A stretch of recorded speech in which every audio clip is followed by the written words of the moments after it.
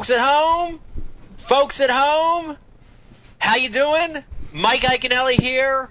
Welcome to Ike Live, the very special West Coast Swing edition of the show.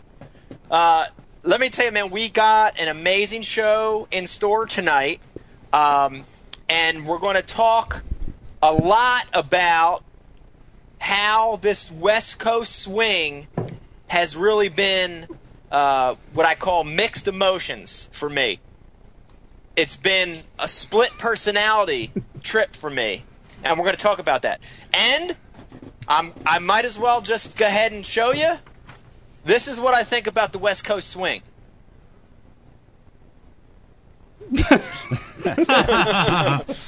That's right.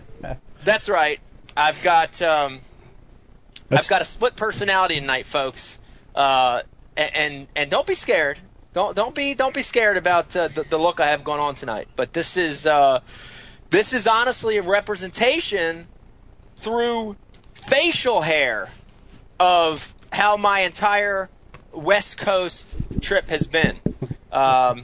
It's been really half and half. The travel part of it, the experience part of it, has been great. The fishing part of it has been kind of bald and hairless. That's a good way to describe it. Man, want to thank everybody for joining in. Once again, this is a show that we're doing on the road. And we are still here at Lake Havasu City in Arizona, enjoying the beautiful weather. Sitting to my right, you'll see her on and off tonight throughout the show, is my beautiful wife, Becky. Hi, Beck. Hi. How you doing? Good. You doing good? I can't hear anything. You can't hear anything. Nobody's talking. That's why you can't hear anything. It's quiet in the Somebody say studio. hi. Hi, Becky. Hello. See? Happy Mother's Day. Yeah, Oh. your microphone's really low, Beck. Put that closer to your mouth. Okay. Is yours not working? No. Okay. Well, then maybe you're not going to be a part of the show. Let me introduce you to everybody in the studio while Becky's trying to figure out her technical difficulties, as usual. Sitting in my chair, I believe, and I am. I believe is Pete Glusick. Pete, How are you, man? how you doing tonight? I'm doing good, man. I haven't talked to you for a couple weeks. I haven't talked to you in a while. How do you like the new look of my facial hair tonight? I'm amazed. I shouldn't be amazed, but I'm always amazed. But, I dare you. Are you going to wear that through the next tournament? Well, I got to tell you, something really interesting happened. So I just did this. I just did this look here within the last 30 minutes, and we're out back, and the neighbor here, an elderly lady, called me over. She yelled over. She said, "Hey, come over. I want to say if you need extra parking, we have parking in our driveway." So I walked over there, and I'm just having a normal conversation with her. No, you Totally forgot I look like this. Yeah, so Becky had to go over and apologize for me. So That's ridiculous. it's a true story. But It's a crazy we've got look. Pete Glusick in my chair, and I believe he's running late. We've got Dave Brodzik, a.k.a. Fathead, a.k.a. Worf, on his way. AKA He'll missing. be here shortly. And I've said this before, and I'll say it again. Whoa. Dave is the crux, and he is our resident a-hole of Ike Live. So we need him. He's a very important part of the show. And he just walked in the outer door, so he'll be sitting How down about that? shortly. I talk about him, and he shows up. And then let me tell everybody, I know you know these guys, and they are an important part of the show as well. In the booth tonight, joining us, the two engineers of the show, Choo-choo. Brian Stockel, a.k.a. Brian the Carpenter, a.k.a. Spock, a.k.a. Press One Spock, a.k.a. Ding Dong, joining us live tonight via in the studio. And then next to Brian, and we're going to have some conversations because he was actually part of the Delta event, so we're going to get a really cool look at that event from a co-angler standpoint. Joining us is our man, J3. J3, how you doing tonight? I'm good. Thanks for Good to having see me. you. You look a little different without the helmet on, but it's good to see you. We'll address that a little later tonight.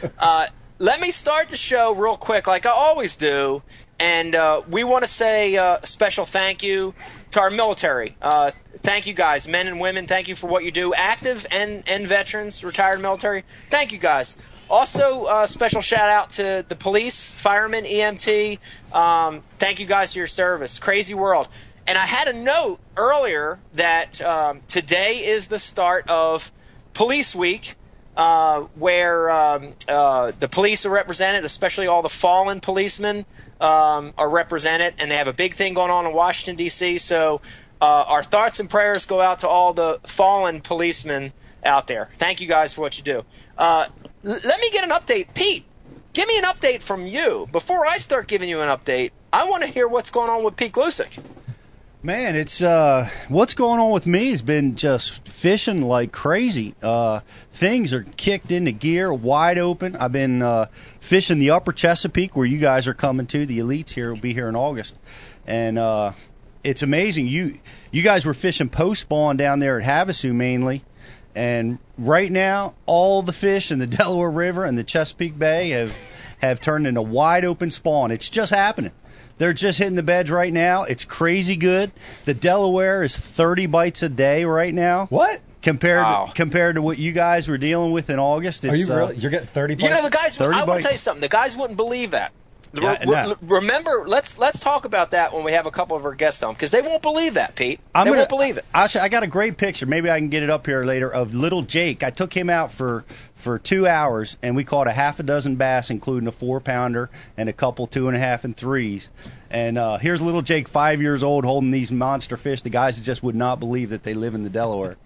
But the Delaware's on fire right now. It's just coming on. The Chesapeake is really getting going. The grass is growing tall, and I just been out there fishing every single day, doing Bass University on water training, and just doing that stuff. It's been a blast. And actually, right now, what's new with me is I just came from Ocean City. Ocean City. Ocean City. We're having a little. Did you see Snooki when you were down there? I didn't see Snooki, but we got a great white shark that is policing the banks out there. Mary Lee? Is that what she's called? I don't know, dude. She's 3,500 pounds. Hey, I'm following her on Twitter. Yeah, dude. Yeah. We're staying out of the water for now, but Pete, she's traveled some 22,000 miles. Like I don't know how long the tracking period was, but it's like 22,000 miles. Wow, it's insane, man. Yeah, they're talking about it down there, but we're down there. We're having a Mother's Day kind of vacation celebration down at Ocean City, and me and Jake were swimming in a heated pool down there just a couple hours ago. So, hey, that's what's going on with me. But it's great to see you again, man. It's good to hear from you guys, man. I got to be honest with you. This has been, I talked about the dual role of this trip and how it's been amazing and a little sucky at the same time. But I got to be honest with like you, your face and I'm right going to now, tell you right? something right now, and I'm not going to shed a tear. This is from the heart. I miss you guys. Same here, brother. I do. Yeah. I miss you guys. I miss hanging out with you. It's a little different, being here over Skype. We get to talk to each other and see each other and have a good time. But it's different not being in the studio, not hanging out with you guys. I do miss you. So same here, a man. lot of love. We to love guys. you, man. Thank you. Hey, Mike, you got to consider, man. Turn to the young side of your face. Go to the let me see the unside. Okay. There, the shaved only. Here it goes. Let me give you a close up. Okay, ready? 21. Wow. 51. Exactly, dude. 21. 51. Yeah, Right, one more time. How'd you like that? Nice. I saw gray hair in there. Unfortunately, I can't do that. When you look at my balls, they just all look 50. Oh, man. The entire nutsack looks 50. Is there a there's nothing in 50-50? between. Is there a 50-50 trim down there, too? Yeah. Yeah, no, that would be funny. I should do the whole body like that. Let me real quick break in and mention that because I am in what I would consider the spring break capital of the United States, and it is beautiful weather. It's sunny, and we're here with a lake and a pool. I got to tell you, the beer choice tonight is Corona Light. Hey, don't be a hater. I like Corona every once in a while too. And let me let you know that a little later in the show, we will be partaking in a Becky special, which is a margarita specially designed by Rebecca herself. So, beer of choice tonight, Corona. Corona. We're just going to hit the folks. top shelf in the liquor cabinet, Mike. I'm a little You know those little bottles, nervous about what I'm going to find when I get back. those Actually- bottles that are in a box. Yeah, what you're not going to find. There's nothing left. It's like that time that we were all drinking with Tom, and we drank the Skull vodka and put water in it. Like, why? I thought you were Like, going to bring up the parakeet that got microwaved, allegedly. Oh, man. Oh man. Oh my gosh. Oh my gosh. So let's see. Let me tell everybody, we got a very interesting show tonight. So this is the West Coast Swing. We have, and this is breaking news. This is even breaking news for Brian the Carpenter and J3 and everybody. We have an amazing guest in Justin Lucas, who is the winner of the first event on the California Delta. He's going to be joining us via phone. Friend of the show, great kid, really proud of him. Yeah. And we just found out through the little black box What? that Aaron Martins, A-Mart, What? will be joining us as well tonight. Wow. A-Mart, everybody. All right. No kidding. is he Great calling guy. in? He's a winner of the event that just passed here on Lake Havasu. He'll be joining us tonight. So, man, we've got a star-studded show. Bri, do we have anything else special lined up? Do you have anything special in studio Yeah, that I should know about? We just threw it all Nothing. out. Strippers, or is Dave doing a strip tease tonight or anything? No, but Pete is. Yeah. Piggy! I believe that just got bumped. Aaron, I think. No, crossed how it. about your update, Pete? Oh, we do got it up. I forgot about It's a that good update. time for an update, Pete. Let's hear it. 233 on the scale today. Wow. Wow! Yep. Good job, That's, Pete. that's down 8.5 pounds 233! That's 8.5 from the last one. from the last Wow. weigh-in. Yep. Wow. That's a total loss of what? 22 pounds. Are you serious? Yep. Holy. Total 22 pounds off the body. Wow. So yeah, it was a good week, man. I'm telling you, I feel good. I'm getting lighter, and the lighter I get, the harder I can work, and the lighter I get, and the harder I can work. So it's kind of building and growing on itself. So I hope to keep going. Good job, dude. You look Thanks, good. man. Thank you, man. But that's the new update for me. There's a little one on the camera. I think I just Yeah. shaved 8.5 pounds off his face. Yeah, we've got them all over. Who knows who's going to be showing up here tonight? It's you never know who's going to be walking through. But I got to tell you something. Let me just give you a little update on how my week went this week. Why the burn is still fresh in my mind. Let me just give you a heads up on how my week went. Today means nothing. Today was a Monday. The tournament's over. I had to go out and do a photo shoot with Sego Cieto, one of the best photographers in the business. You've probably heard that name before. And we went out there and did a shoot, and we're doing just a lot of really cool images out there. And we're leaving a location, and I decided to just troll out for a while. And today is totally different than what this week was weather-wise. Today's flat. There's no wind. It's calm. In the area of the lake we were in, you could see 10 feet down easily. And so I just put the trolling motor on high. I spun and I said, man, I bet you there still might be a few big smallmouth spawning. And I rolled down the bank about 300 yards, and sure enough, there it goes. I look down, and there's a 5-pound smallmouth locked, not moving, just angry, just sitting there. And I'm like, oh, God, this is going to be great. And I back up a little bit. I reposition. She's just staying. I pull out a drop shot, about 5 or 6 casts in. She actually bumped it like the first couple casts and didn't get it, and I threw it in there, figured out what she wanted, and all of a sudden she just starts taking it away. I got her, man.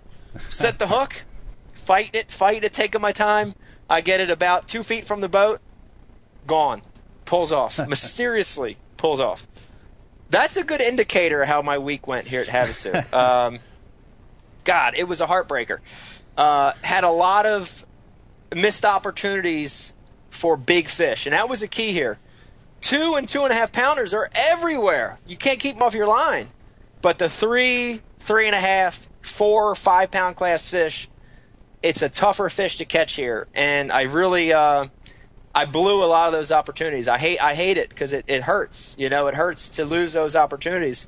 And any one of those fish is the difference between coming in 53rd and 35th. Literally, any one of those fish. Right. Really, really tough to talk about it and stomach. But that's the kind of week it was for me. And I don't know. Those things just happen. I don't feel like I did anything wrong. It was just one of those weeks where nothing really fell into place. Everything was kind of a heartbeat off for me. Were they spawning fish? Is that what maybe why you were losing them? No. There were fish in every phase of the spawn here this week, Pete. You had fish that were bedding. You had a lot of fish that were post spawn, and I think we're going to get to hear Justin and Aaron talk about catching post spawn fish this week. And there were also very few pre-spawners still coming. So they were in every phase. But let me give you the second example. And this happened the second day of the tournament, right? This is a critical day for me. I needed one big one to advance on to the third day. And same thing. I had a smallmouth hooked in the 4-pound class on a jerkbait, on a Rapala Shadow Rap deep, great jerkbait. It's got 3 sets of trebles. When they get it, right? And I hooked this fish about 10 foot from the boat. I saw the black shadow come up behind it, and I twitch, and I just saw him go, suck it in, and I got him. I got his ass. This fish is mine. I'm taking my time. As he gets closer to the boat, I look, and he's got every treble in his mouth. He's got the front 2 in his mouth, the third one top of his head. I'm not going to miss this fish. There's no way that I'm losing this fish. So I'm wearing it down. I want to get it to a point where I can land this fish without it jumping all over the place. I get it to the boat, and I get him to the side where I normally use a technique where I either belly the fish or I pin the fish to the side of the boat. And so I belly the fish, and I get the fish in my palm, and I start this process of now I've got him, and I'm just going to kind of scoop him into the boat. And as I do that, I'm not kidding you, dude. I can close my eyes, and it's actually like a freaking nightmare, right? As I'm scooping him, he slides down my palm and starts to shake. Oh. And the one treble hook on the jerkbait goes into my finger. Oh, yeah, dude. He uses that as leverage. Yeah. Oh, shakes his head, comes off. I reach for him, lose him. Yeah. He swims away, and I've got 2 sets of trebles in my hand. Oh. Dude, my adrenaline is pumping so bad. I'm so pissed off. I pull the trebles out. No secret line technique. Pull them out. I'm boiling. And Bri, I see the look. You know the feeling. Dude, I can't even take what just happened. I look down, and in the passenger seat, I have a swim bait rod laying, and I knew what I had to do. I had to get rid of this anger so quick. And I looked at my partner, and I looked at my marshal, and I apologized in advance. I said, I'm sorry, I got to break this rod. I got the rod, and I broke it right in half over my leg. It felt so good. And I did it, and I looked at the rod, and it still hurt. I still had this burn, and I go, I got to do it again. So I got the top half of the broken half of the rod, and I went, Gah! And I broke it over my leg.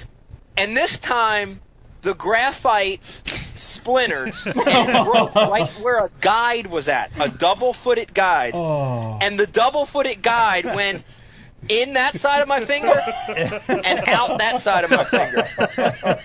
I impaled myself. Oh, God. And so listen to me. I'm feeling this pain right now. I can't even pull it out. And the adrenaline's flowing so bad, I just yanked the thing out, and when it pulls out, blood just squirts out of it. And I said, uh-oh. You better get me a Band-Aid. And at that point, I finally calmed down enough that I could fish again. It was one of those days, you know?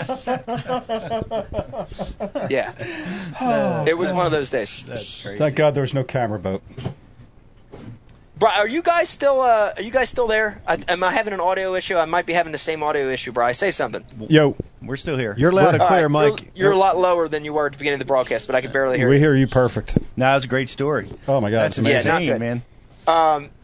Wow. So that was a good example of how my week went at Havasu. I got to tell you, Delta was similar Oh my God. in that I had a few opportunities at the California Delta to catch a couple big ones the second day, and they didn't materialize. Same thing, just a few lost fish, a few missed key bites. In a lot of decisions, I look back at the Delta, and real quick, I'll tell you a decision on the last day that I fished that hurt, which was I found an area in the Delta, and I caught all small fish in this area. Never caught one over 2 pounds.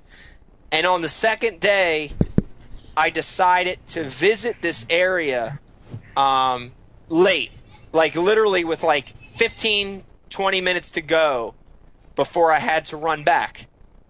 And I pulled into this area, immediately caught a 3.5 pounder, flipping a mat. I go down the bank another 20 yards, and I see a 4 pounder on the bed. I fish for that for a little bit. I say, it's too much work. I got 5 minutes. Let me keep going. I go down the bank with a couple minutes to go before I had to leave, and I had this timed. Now think about this. I had this timed when I had to leave to give me time to stop and get gas to make it back. With 5 minutes to go before I had to leave to get gas, I find a 5 pounder locked, sitting. I mean, she is sitting. And I pulled down, and I made a decision right then that I was going to use the 5 minutes I had plus the 10 minutes I had allotted to get gas to try to catch that fish. It was a game changer. I was going to take the chance. I was going to forego getting gas to try to catch this fish. I didn't catch it. I got her to spin on it a few times to look, and had to leave. I had my last cast and I had to turn around and go. And again, it was a bad decision in that I didn't go to that area earlier, and I had to just go knowing that it was going to be a really close deal whether I made it in with gas or ran out of gas. And so it was a big run for everybody, So running back, I made it 3/4 of the way in. I made it to within 5 miles of where we launched in Sacramento. And luckily enough, and this is just kind of maybe fate, a little bit of fate. Luckily enough, I'm going through an idle zone, and I look behind me, and who's behind me? A good-looking it's guy. Cajun Baby and our very own J3 as a co-angler. and they're behind me idling, so I slow up, and I let them know what's going on. I say, look, guys, do me a favor. Can you follow me? I said, I don't know if I'm going to make it in on gas. If I don't make it in, can you pick me up and take me back? And sure enough, I mean, we got out of the idle zone. We got on pad, maybe not even a quarter mile. I run out of gas, and J3 and Cajun Baby were nice enough to pick me up. So thank you, Cajun Baby, if you're watching. Thank you, J3. Picked me up, got me in on time. Now, let me tell you something.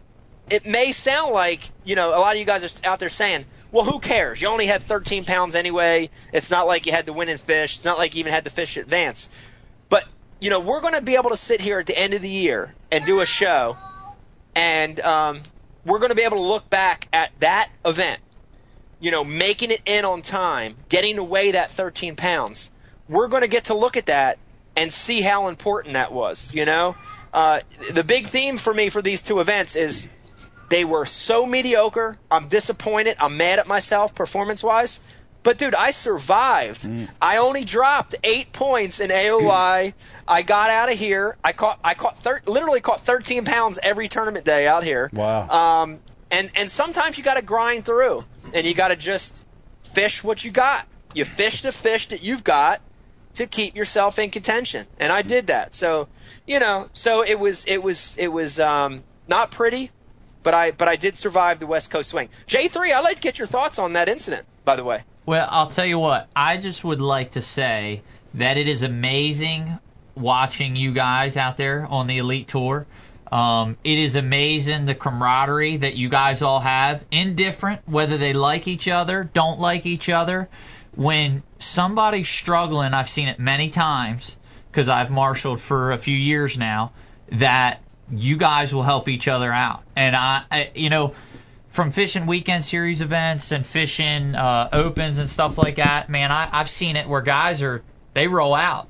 Nobody's helping nobody. It's like every man for themselves. But when it comes down to you guys at the Elites, I mean, I was with Fred Rumbanis. His motor was only doing like 40 mile an hour. Edwin Evers followed him the whole way back at 40 mile an hour. Edwin's like, I got time. I'll follow you. If you break down, I'll grab you and we'll go. Followed him the whole way back. I mean, Cliff grabbed you, thought nothing of it. He was like, yeah, man, go ahead. We'll hang back and we'll grab you. I mean, it's kind of like you guys are all in competition together, but nobody's cutting each other's throat to get ahead. They all want to win by a legitimate win, which is, very commendable from all you guys. I want to add to that. I mean, we saw something on Bassmaster Live. One of our boys, Ish Shama, did that exact thing for Justin Lucas. And 2 minutes to spare, homie. Allowed Justin to get to weigh in, which put him in the winner circle. And Ish has taken a bad rap. He's going through some controversy. But man, in that video they showed on Bassmasters was amazing. What he did for Justin to get his fish in on the time. But that's another one. Justin must have owed him money. For a random act of kindness for that to occur. They want to know if KVD ever helped you. No, you know what though? KVD never helped me. He never hurt me, but he never helped me. But I'm glad you brought this up because while we're talking about it, and I don't want to make this seem like a Skeet Reese bash because we've been bashing him like the last 3 shows. This isn't a bash, but on Ike Live, as you know, we're all about telling real stories. This is reality.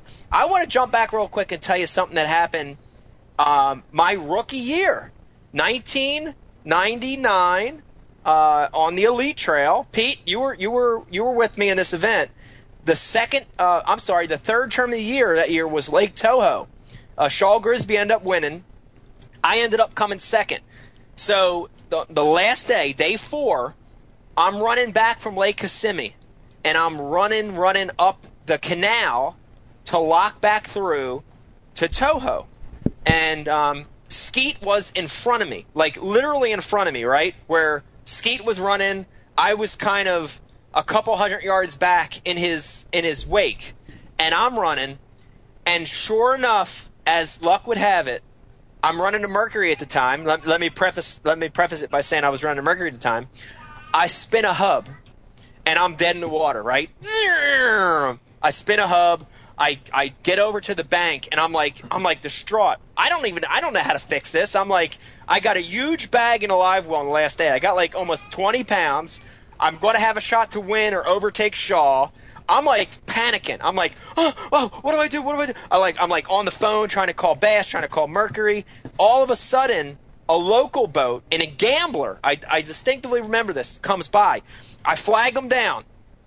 I call him over and say, dude, do me a favor, please. I said, run up there. He's just in front of us. This is all happening like within minutes. I said, run up to the lock, and there's a boat up there, and a guy in there named Skeet Reese. I'm like, please, go ask him if he could just come back. And I'm talking about like 2 miles, not even 2 miles, like less than 2 miles away, right? And so he's like, all right, I'll do it. Fires it up. Boom, he's gone. I'm still on the phone with Mercury trying to figure out if I can do something. And like 5 minutes later, he comes back, and I see this gambler coming back on pad. I'm like, thank God he got to him. Skeet's going to be right behind him. The guy sets down, comes idling to me, and I'm looking. I don't see any Skeet. And the guy goes, oh, man, that guy said he didn't want to come back for you. True story. Oh, man. True story, dude. Wow. Hey, I'm just saying. I'm not being a hater. I'm not being a basher. Well, but that happened. It could be possible that Skeet was behind the 8 ball on his check-in time too. We don't know that status. Pete, let me stop you. There were 12 guys on the last day. We were all doing it at the same time. We had plenty of time to make it in. Well, what happened? How'd you get in? So here's another cool twist to the story. So when he said that, so now I get on the phone with the tournament director, and at the time there was an assistant tournament director. He's no longer there. Pete, you know who I'm talking about. I can't remember his name. The guy with the mustache and the beard. Assistant tournament director. I get on the phone. I have him on the phone. I'm like, look. I'm like, I'm with my marshal. I'm with my observer. I'm like, can I jump in this guy's boat? Can I put my fish in a bag and jump in this guy's boat and have this guy carry me back? And the assistant tournament director at the time at Bass said, okay, go ahead. Yeah, go ahead, do it. As long as your marshal stays with you, you can do it. He runs me back. I get to weigh in. When I get there, as soon as I get there, I'm protested by Denny Brower, who made the last day, because I came in with a non-tournament angler. Mm-hmm. At the time, there was no rule addressing what that assistant tournament director let me do. So from that tournament on, I created a rule. That's one of the rules that I'm actually famous for creating in Bass. Thank you very much. Yeah, most of the others are DQs, but thank you very much for this one.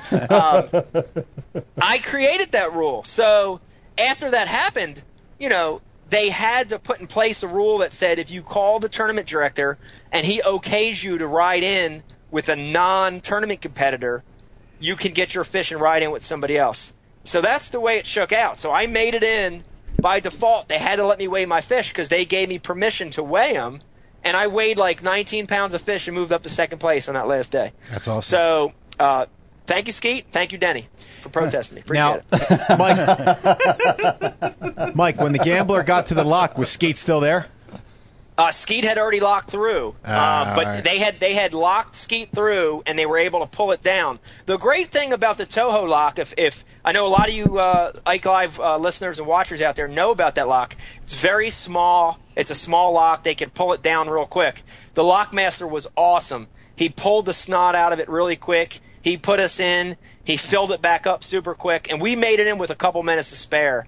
So that's a true story, but it goes against what you're talking about, J3. A lot of guys will help you no matter what. Some guys won't. But I got to tell you something else. It breaks into another story, which is that adrenaline.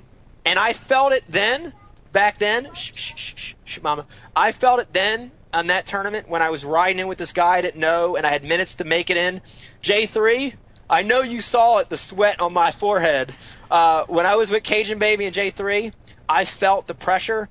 But I think for guys that don't tournament fish, for guys that aren't involved in competitive sports or anything like that, they're the moments you live for. You don't want them to happen, but man, dude, you're alive. I mean, that's the shit. That's why you do this shit, man. Let's talk about that. Amazing. Let's talk about that pressure for a minute.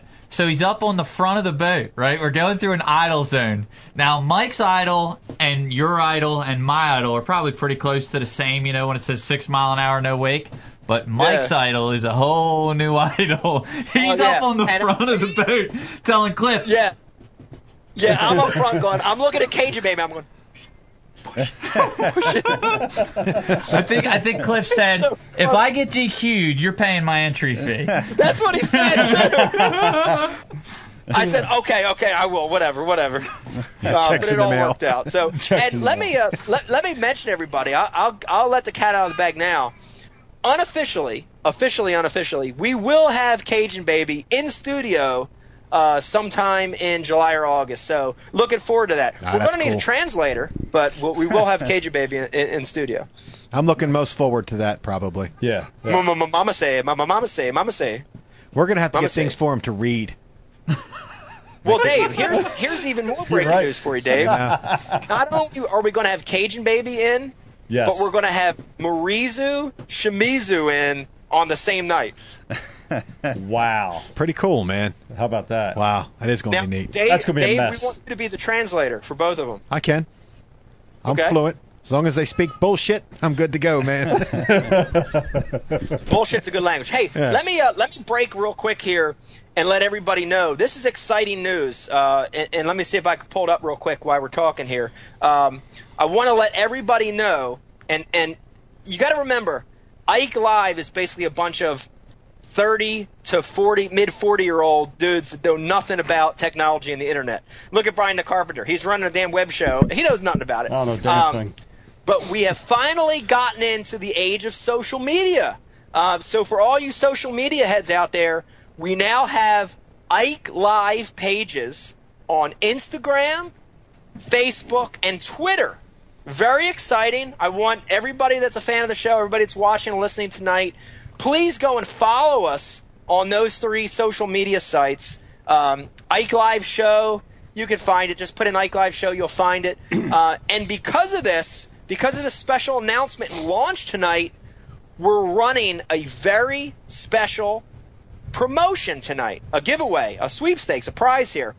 And I want everybody to take a picture of yourself watching the show tonight, okay? Just take a picture, send it in to our site, send it into Instagram, send it into Facebook, or send it into Twitter, and I want you to hashtag that Watch Ike Live, and we're going to pick the best photo of you watching tonight. And get creative.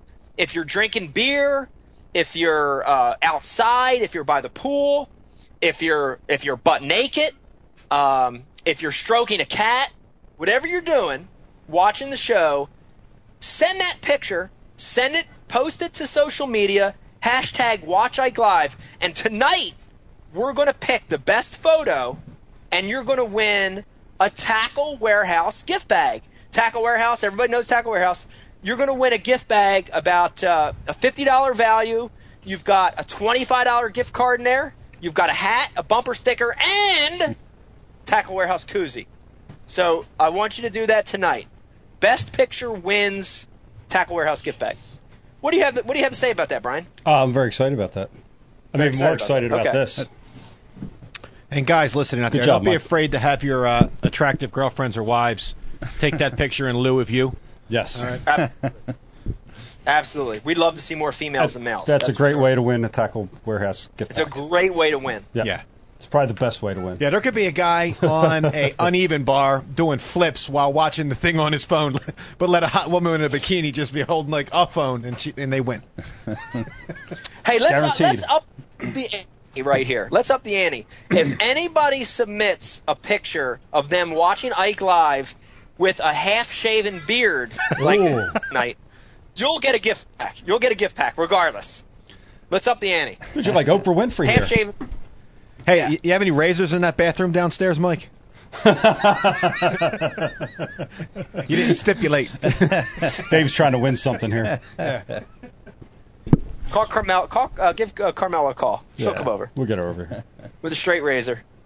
So, what do we got? We got about 8:40. When are we taking Justin? We're gonna take Justin. I think we're gonna call Justin 9 o'clock, and then we're gonna do Aaron right after that. By the way, Brian, did you get Aaron's contact information? I Okay, did get great. that, yep. I did. Let's see what else. I want to catch up on a couple other things here real quick. A little housekeeping. I want to talk about the Xmark promotion. Oh, yeah. All you that watch Ike Live know Xmark, a supporter of the show. And by the way, Xmark, they have the best damn lawnmowers in the world. And we're running a special promotions called Take Back Your Weekends. You're going to see the promo for it during this show. During one of the breaks, you may have already seen it. I don't know. We've got a tag on it right there above your screen. This is a really cool sweepstakes, and basically all you have to do is submit a video on the site letting us know how you take back your weekends and doing what you love to do, whether it's fishing or hunting or spending time with the family or gardening or whatever you do. Let us know, short video, how you take back your weekends. And we've got a slew of prizes. Of course, a grand prize is an Xmark mower. Beautiful piece of machinery, probably more impressive than Ish Monroe's Ferrari, and that's the grand prize. But the runner-up prize, the first prize of this contest, is a fishing trip with me on none other than the Delaware River. Pete, Don't worry. I'm not going to give any of your spots away. I'm going to take the winner to all my sea level spots. I won't give any of the A or B spots away. But we're going to have a great trip. So I want everybody to check out the Xmark Take Back Your Weekends promotion. Very cool sweepstakes. Very cool sweepstakes going on. Outstanding. What else you got? Housekeeping. Housekeeping? Well, we have the letter from a fan, if you wanted to get into that, or... I'd like to talk about that. Yeah, let's get into that. And let me mention, haven't mentioned it yet tonight, that fan interaction is a very important part of Ike Live. We want to hear from you, and there are so many ways now to give us your feedback. Of course, right there next to your screen, to the right of your screen, we have our IM instant feedback system. Let us know what you're thinking. J3 is in control of IM, so let J3 know what you're thinking right now. Of course, you could always hit us up on the social media sites. And now we have our own Ike Live social media sites. So Instagram, Twitter, Facebook, hit us up. We want to hear from you. We want to hear what you have to think about the show and think about some of these topics. But, Bri, go ahead. Parlay onto a letter we got from a fan of Ike Live. Really cool. I want to hear about this. All right. So we got this letter this week from a big fan of yours, and I'll read it. It's a bit long, so bear with me here. This is from Ryan Teach, and he's from Gays Mill, Wisconsin. Mr. Ike and Ellie, a.k.a. Ike Endor Foundation. First and foremost, thank you for your time and energy creating and maintaining the Ike Foundation. Please see the accompanying package and put it to good use. I will continue to donate and vow pledge to introduce others to the sport of fishing, most importantly bass fishing. I am a devout Ike Live listener as I recently became a member of the iWorld. I wait for the new podcast to be released and have listened to already to all of the archived episodes. Yourself, Pete, and the others put together a very enjoyable podcast that brightens my day. Also, I recently subscribed to Bass University and enjoy that equally, if not more, than Ike Live. Wow. I made a semi-irrational career change 2 years ago. I left a comfortable corporate desk job for my family business, Sunrise Orchards in Wisconsin. With my mother being diagnosed with late-stage lung cancer, my wife and I sold our home and moved to fill in as she became less involved in the business. Aspects of our orchard farm in general can be mind-numbingly boring, round-the-clock hours spent in a tractor cab, listening to the radio, pruning thousands of trees by hand in the winter months, or hours spent operating a lift truck during harvest time. After leaving the fast-paced corporate world, these activities leave you thinking. So this is what they call career suicide. Combine this with the daily roller coaster of dealing with a parent diagnosed with cancer, a person's attitude has a tendency to overwhelm them. As I mentioned above, my mother's health condition requires that she undergo a treatment much like chemo every 3 weeks. This treatment is a phase 3 clinical trial that is breaking new ground in the cancer world, specifically with melanoma and lung cancer, two cancers I feel affect fishermen the most. During her treatments, I use Bass U episodes to keep hers and minds off the situation, as well as bits and pieces of Swindle YouTube clips, beyond the Bass U PMA episode, which is our absolute favorite. Please relay to everyone at Ike Live, the Bass University, your episodes serve as much more than just fishing seminars. Keep up the good work. Pretty awesome. Wow. With the above said, I have 3 suggestions for the Ike Live show. I am an avid Bass Cat fan, former champion owner. I recently sold my Cougar FTD for a Caracal. That I should take delivery of in 2 weeks. Blah, blah, blah. This is my second rig from a mutual friend, Sherman Truss at Sherms Marine. Rick Pierce would be an excellent guest for the show to clear up the BS around the sale. Yeah, we talked about having Rick Pierce on. Did? Yeah. Yeah. We did. Sorry. There you go. So I thought that was interesting. In my area in north, the smallmouth bass are getting blamed for the walleye population decline. Demographically, northern Wisconsin and Minnesota in general are labeling the smallie as a criminal. This has led to a number of gutted fish float on the surface of walleye diehards. I could go on, but it's getting to the point of stupidity. Recently in the past, however, Fish and Wildlife has come out to say that poor management is the cause of the walleye decline. I feel that Pete, Mr. Smallmouth, could shed some light on this situation to the ill-informed, a potential hot topic. Which I thought it was a good topic. Yeah, something I had never great heard topic. about. We got to research it. Yeah. I don't really know about specifically how that's going to affect the decline of the walleye, but you always see that every time there's a decline in one species, people want to blame that other species, but they have to find their equilibrium, and this is just a process that they have to go through. We're going to talk a little bit about the smallmouth situation on the Susquehanna.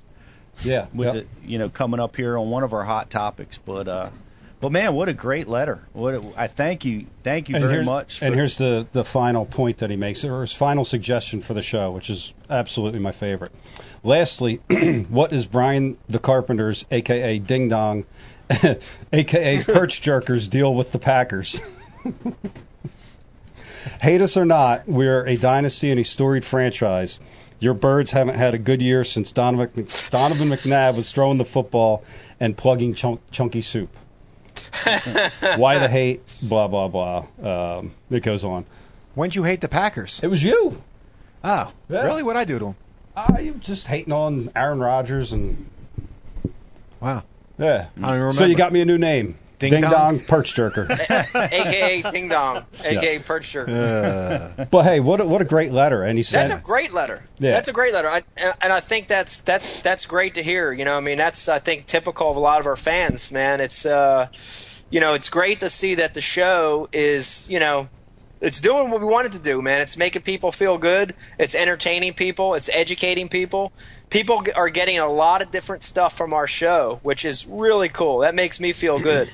And great suggestions, by the way. Thank you for all those suggestions. I got to tell you, the smallmouth suggestion, we need to look into that, because on Lake Mille Lacs, which is way up there in Minnesota, there's a very similar issue there, where the walleye populations are going down, and what they did there, and this is being done by the state, the DNR, is that they lowered the keeper limit for smallmouth to like 10 inches. So, there you have the state agency trying to get rid of smallmouths because they think it's hurting the walleye population. It's pretty interesting to hear about those topics. So we'll look into that, and I think that's a great letter, and we appreciate that. And I'd love to hear more of that stuff. It's awesome. Well, I tell you, is Becky nearby? She's outside. You want me to flag her down? Well, no, just that she got some commentary from my Facebook crowd and my community this week. One of my customers in particular went back and listened to the last episodes, one where you were in the hospital, and commented that Becky Iaconelli is the greatest guest of any guest that we've had on Ike Live, bar none. Wow. Yes. She is I have to tell her that. She is the greatest guest, and she did a great job when she did. When she did a was great job. telling us what was happening with you. I gotta tell you real quick. I'm actually getting really weirded out looking at myself like this. Yeah, it's pretty creepy. Is it weird? Is it creepy? Is it as creepy as it looks? Yeah, I'm definitely. starting to creep myself out. Yeah.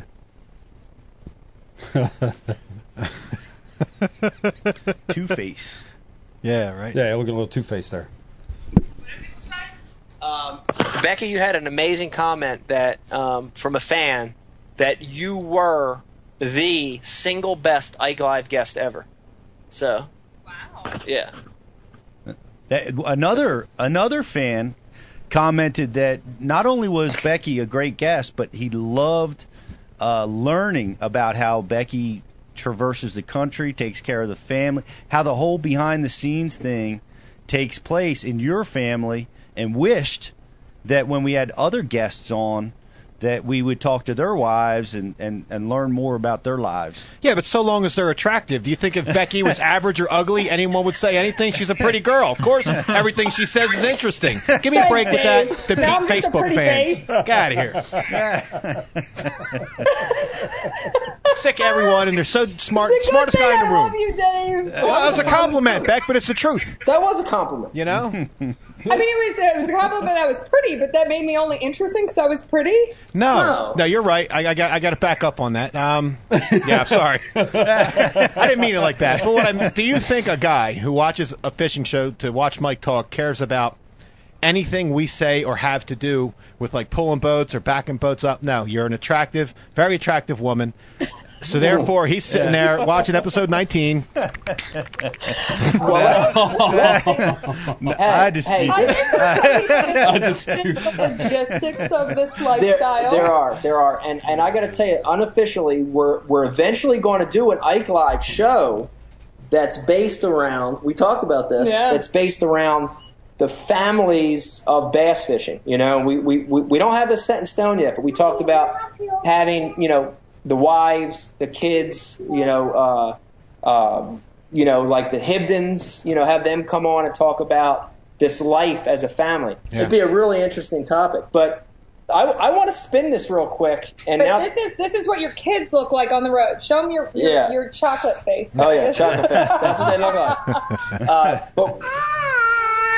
There's your face too. Okay, Steph. But now that we're talking about this, I want to mention that we're in Lake Havasu, and I want Becky to tell the story about the nudity issues here at Lake Havasu. Would you all like to hear about the nudity issues here at Lake Havasu? I don't think anyone's going to call them issues. No, they're not issues, but I feel like this is an interesting topic that we should address. So go ahead, Becky, you take this. Well, this is a big spring break party town from what we've learned. Well, we knew that. We all knew that. But I don't think we understood the logistics of having a party town. And most people go to Mexico for spring break, crazy places, and strip their clothing off, and it's not an issue. But apparently in Arizona, if you are arrested for indecent exposure, nudity, you've got your top off, showing your tatas, you're immediately put on the offender list. How about that? So, How about that? you got to wear your pasties. Pasties. Yeah, no issues if you wear your pasties. Pasties are huge here. It's Apparently, 3-piece pasties. 3-piece pasties. Brian, what do you make of 3-piece pasties? Isn't there 4 pieces though? What do you make of that? I guess it's a good thing. I like it. That actually horrifies me. I have to be honest. That you're a sex offender? There's That's a holes that gross. aren't covered. Yeah, but to label you as a sex offender, that's just the government ridiculous. is just yeah. It was never meant for that. It was No, never it wasn't meant meant for that. No, some old people need to be drowned. Yeah, well, the good Stepped news on. is, and we're always Well, taking. so I'm not on the sex offender list this week because I wore my pasties. She did wear a pasties. So we're always Any pictures? Pictures? Yeah, pick her, it's a we're lie. always looking at how to turn a negative into a positive, and we've decided here at Ike Live that we're going to create Ike Live pasties for next spring. Nice. So With beards or without it's beards? actually going to be Pete's face on a little sticker. No, they're going to be Pete's face on one nipple and Mike's face on the other. Oh, and Dave. And Dave's on the Dave, you get the vagina. At least I got that. That leaves the red eye for Stockel. Red. That's the 4-piecer. You never been? Hold on. Whoa. First of all, why are we talking about this? And what the hell's a red eye? You never been red-eyed? All right, next. No, it's a funny thing. So if you trick someone into looking at a picture on your phone, but it's a picture of your butthole, and you're like, dude, I got this smoking hot picture of this chick. She lives next to me. God. And you show them the picture, and you red eye them with your own. You guys ever heard of that? Where do you guys work?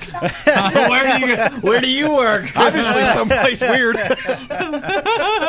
I thought it was brown. That's what Dave does in his spare time. Getting the right red eye selfie. If the picture's close enough, if it's like a super close up, you wouldn't be able to tell a butthole from a crater, like a moon crater. Who's Brian? No difference. Maybe that's true. Did you see? Asteroid? We have to stop. Yeah, we better. We have to. But before we leave the naked topic, didn't you see some naked dude fishing at the Delta? I did. Another great story. Thank you, Pete, for bringing that up. For those of you that don't know, add on to the list of strange and bizarre things that have happened to me in the last few weeks. The first day on the California Delta, running back up through Sacramento, and I'd say I was within 10 miles of downtown Sacramento. I had a sighting, and it was a naked fishing sighting. Very rare. I've been doing this professionally now for 17 years. I got to tell you, it's one of the few times I've seen full nudity. Unfortunately, and I got to admit this, unfortunately, it was not a female. It was a male. But it was crazy because I'm running, and from about a half a mile away, I see a white, shiny white target up on the bank on this beach. And as I'm getting closer, I'm like, God, that looks like an ass. I mean, it just looks like one. And I'm getting closer. And sure enough, as I get within eyesight of it, it is indeed a butt. And it, unfortunately, like I said, it's a dude fishing off a beach. Full nudity. I mean, nothing on. Top, bottom, nothing. Just out there, just spinning rod, just casting away in the nude. It's California. What else can I say? Was he at least impressive?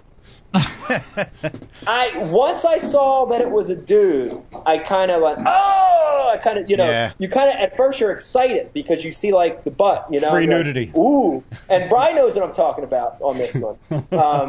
You see the buttocks and you're kind of like, oh, this could be.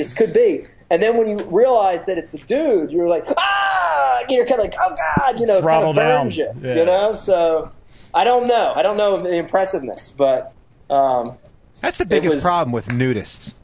Like, they're never impressive either way. The guy or the girl, they're just always average or below average, running around, throwing it in your face. I don't know. Sorry. I had a guy on the Susquehanna, and he was at a campground. Ooh. And he comes out, and he's standing there, and he's taking a leak, but he's facing me, and I'm fishing up the bank, and I'm like, you get tuned in, you're like, what is that guy doing? And you get closer, you're looking, he's full frontal, right? Dude, he was proud as could be. I'm like, you guys have problems. Not if you got to be lasered in like Pete Glusek. Mike, Pete was covering the Delaware River for you. Oh, my God. Great story. And Brian and I were following Pete around. I think at this point you had lost everyone. No, he was still there, Riverside. Okay, it was a Riverside, yes. Riverton. So Pete has the Bassmaster camera on him, and he's doing his underwater coverage.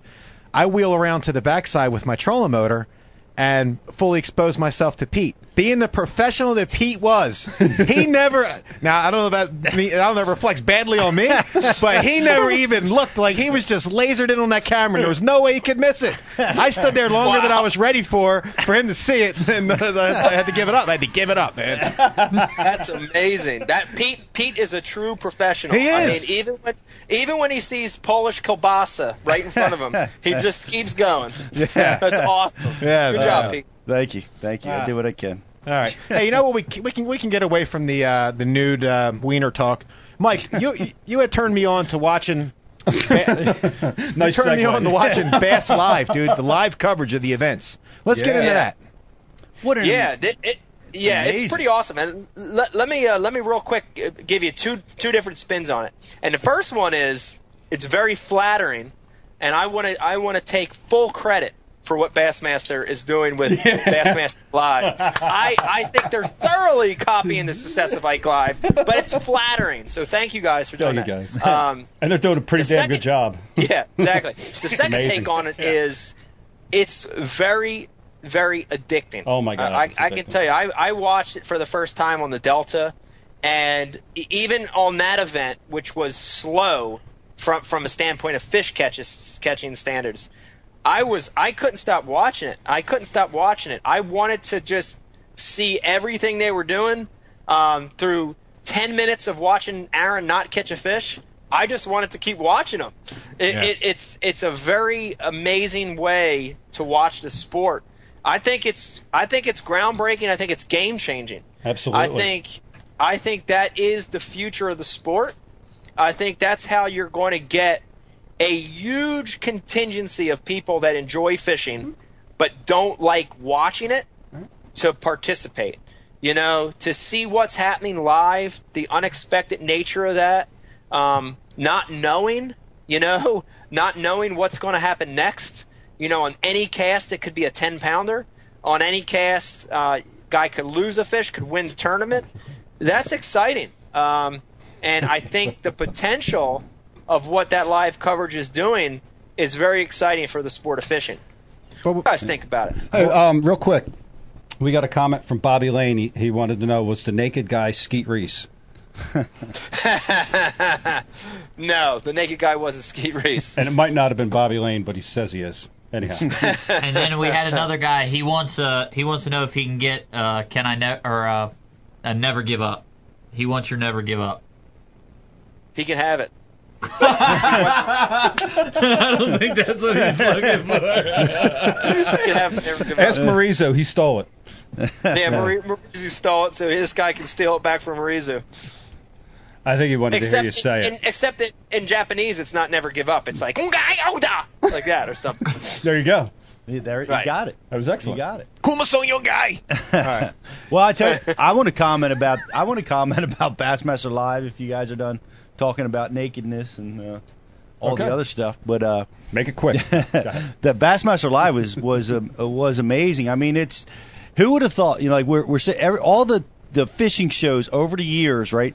Got these heavy duty production companies. They film for 3 days to get fish catches to compress into a 30-minute show, and now here comes because nobody wants to watch people not catch fish, Lies. right? And now Bassmaster is doing the live thing where it's all not catching fish. Dude, it's ruining my weekends, man. It's No pressure. doubt. Yeah. It's why it's the anticipation, just like we do when we're fishing. I mean, that anticipation of the strike. What's going to happen next? What's going to happen next? Watch these guys just cast after cast. Oh, that's where it's just waiting for the next one. Watching them melt down, like when they lose a big fish. Watching them stroke them, like when Aaron started getting on that bird pattern and flipping those giants out of the toolies. Yeah, it's crazy, man. I mean, just the persistence, cast after cast with no results, and I cannot stop watching. I know. And I think that Addictive. I think the public's the same way. Who would have thought not catching fish would be so amazing? Even better than that, Bass, Yeah. that whole time, had two of the greatest voices and personalities to do it.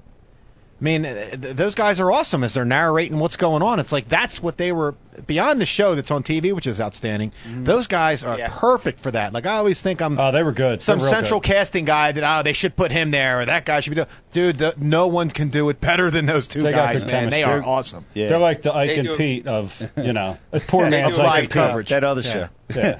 They do a great job. And I could tell you, I think one of the big things for me, and I think for a lot of people, and it changes our sport, because before the live coverage, you always knew the result before you got to watch it, right?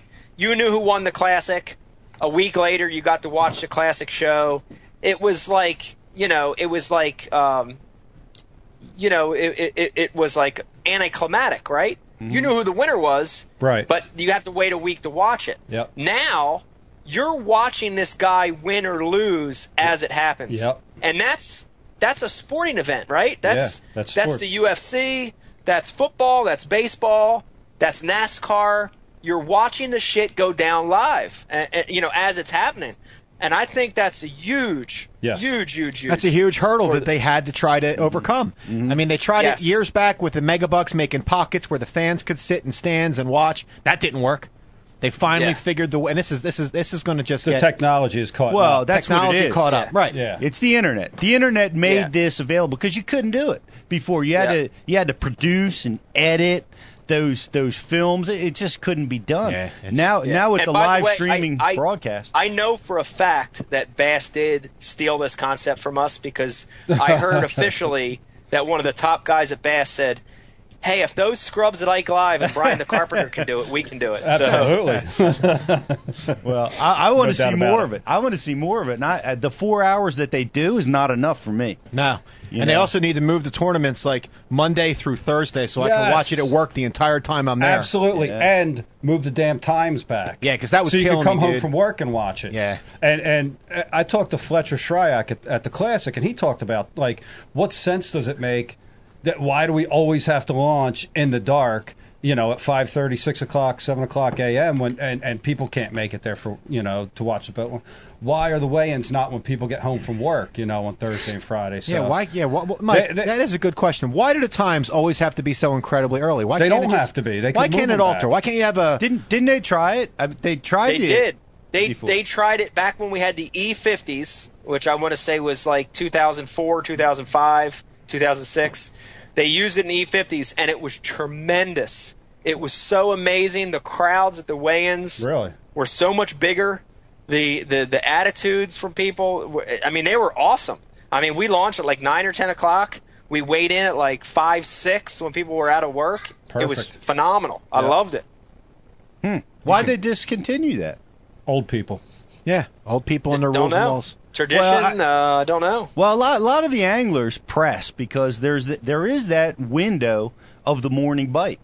Right when that sun comes up, I mean, there's that morning bite, and the pressure to succeed from the anglers to capture that morning bite is probably there's an evening maybe bite. There's some pressure there. Nah, good job though, Bass. Man, took the sport exactly where it needed to go. Yeah. I mean, pretty awesome. I got something else about that I think is pretty damn special that I didn't expect about this Bass Live thing.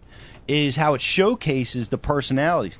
Watching Aaron Martens was the most amazing thing. Of all the anglers that I've seen so far, and I'm an addict. If I'm not out fishing myself, I'm watching this program.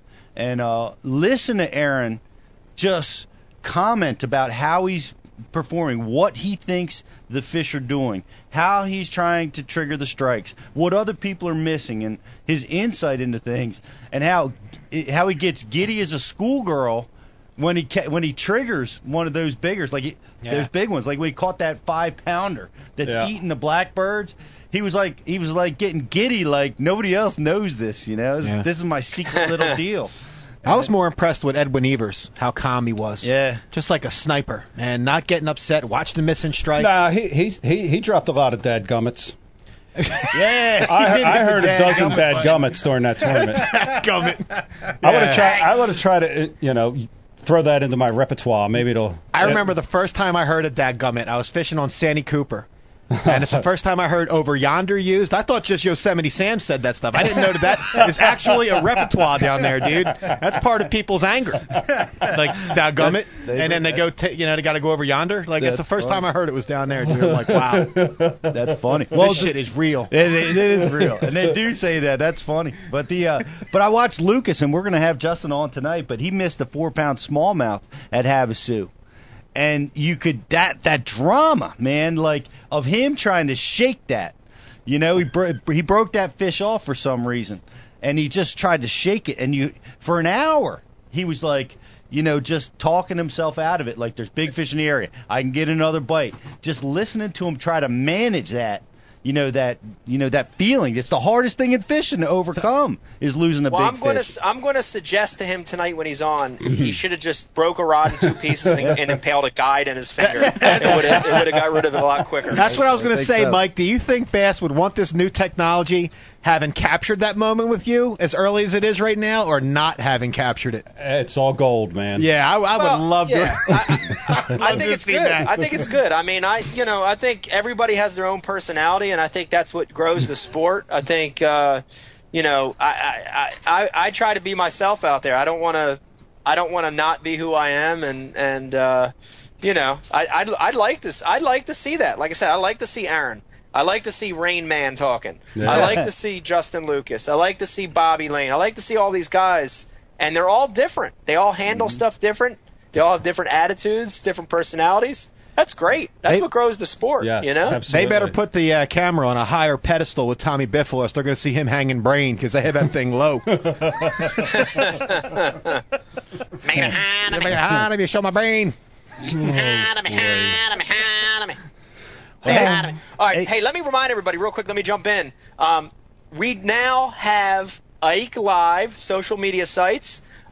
Hit us up on Instagram, Twitter, or Facebook. Submit your photo tonight of you watching Ike Live. The best photo tonight, submit it. # Watch Ike Live will win a Tackle Warehouse gift bag. So don't forget to do that. We want to see your picture, whatever it is. We want to see your picture of you watching Ike Live. Brian the Carpenter? Yes, sir. What do you want to do? I think we should get ready to get Justin on the phone soon. Absolutely. How do you feel about that? I think we're absolutely ready to do that.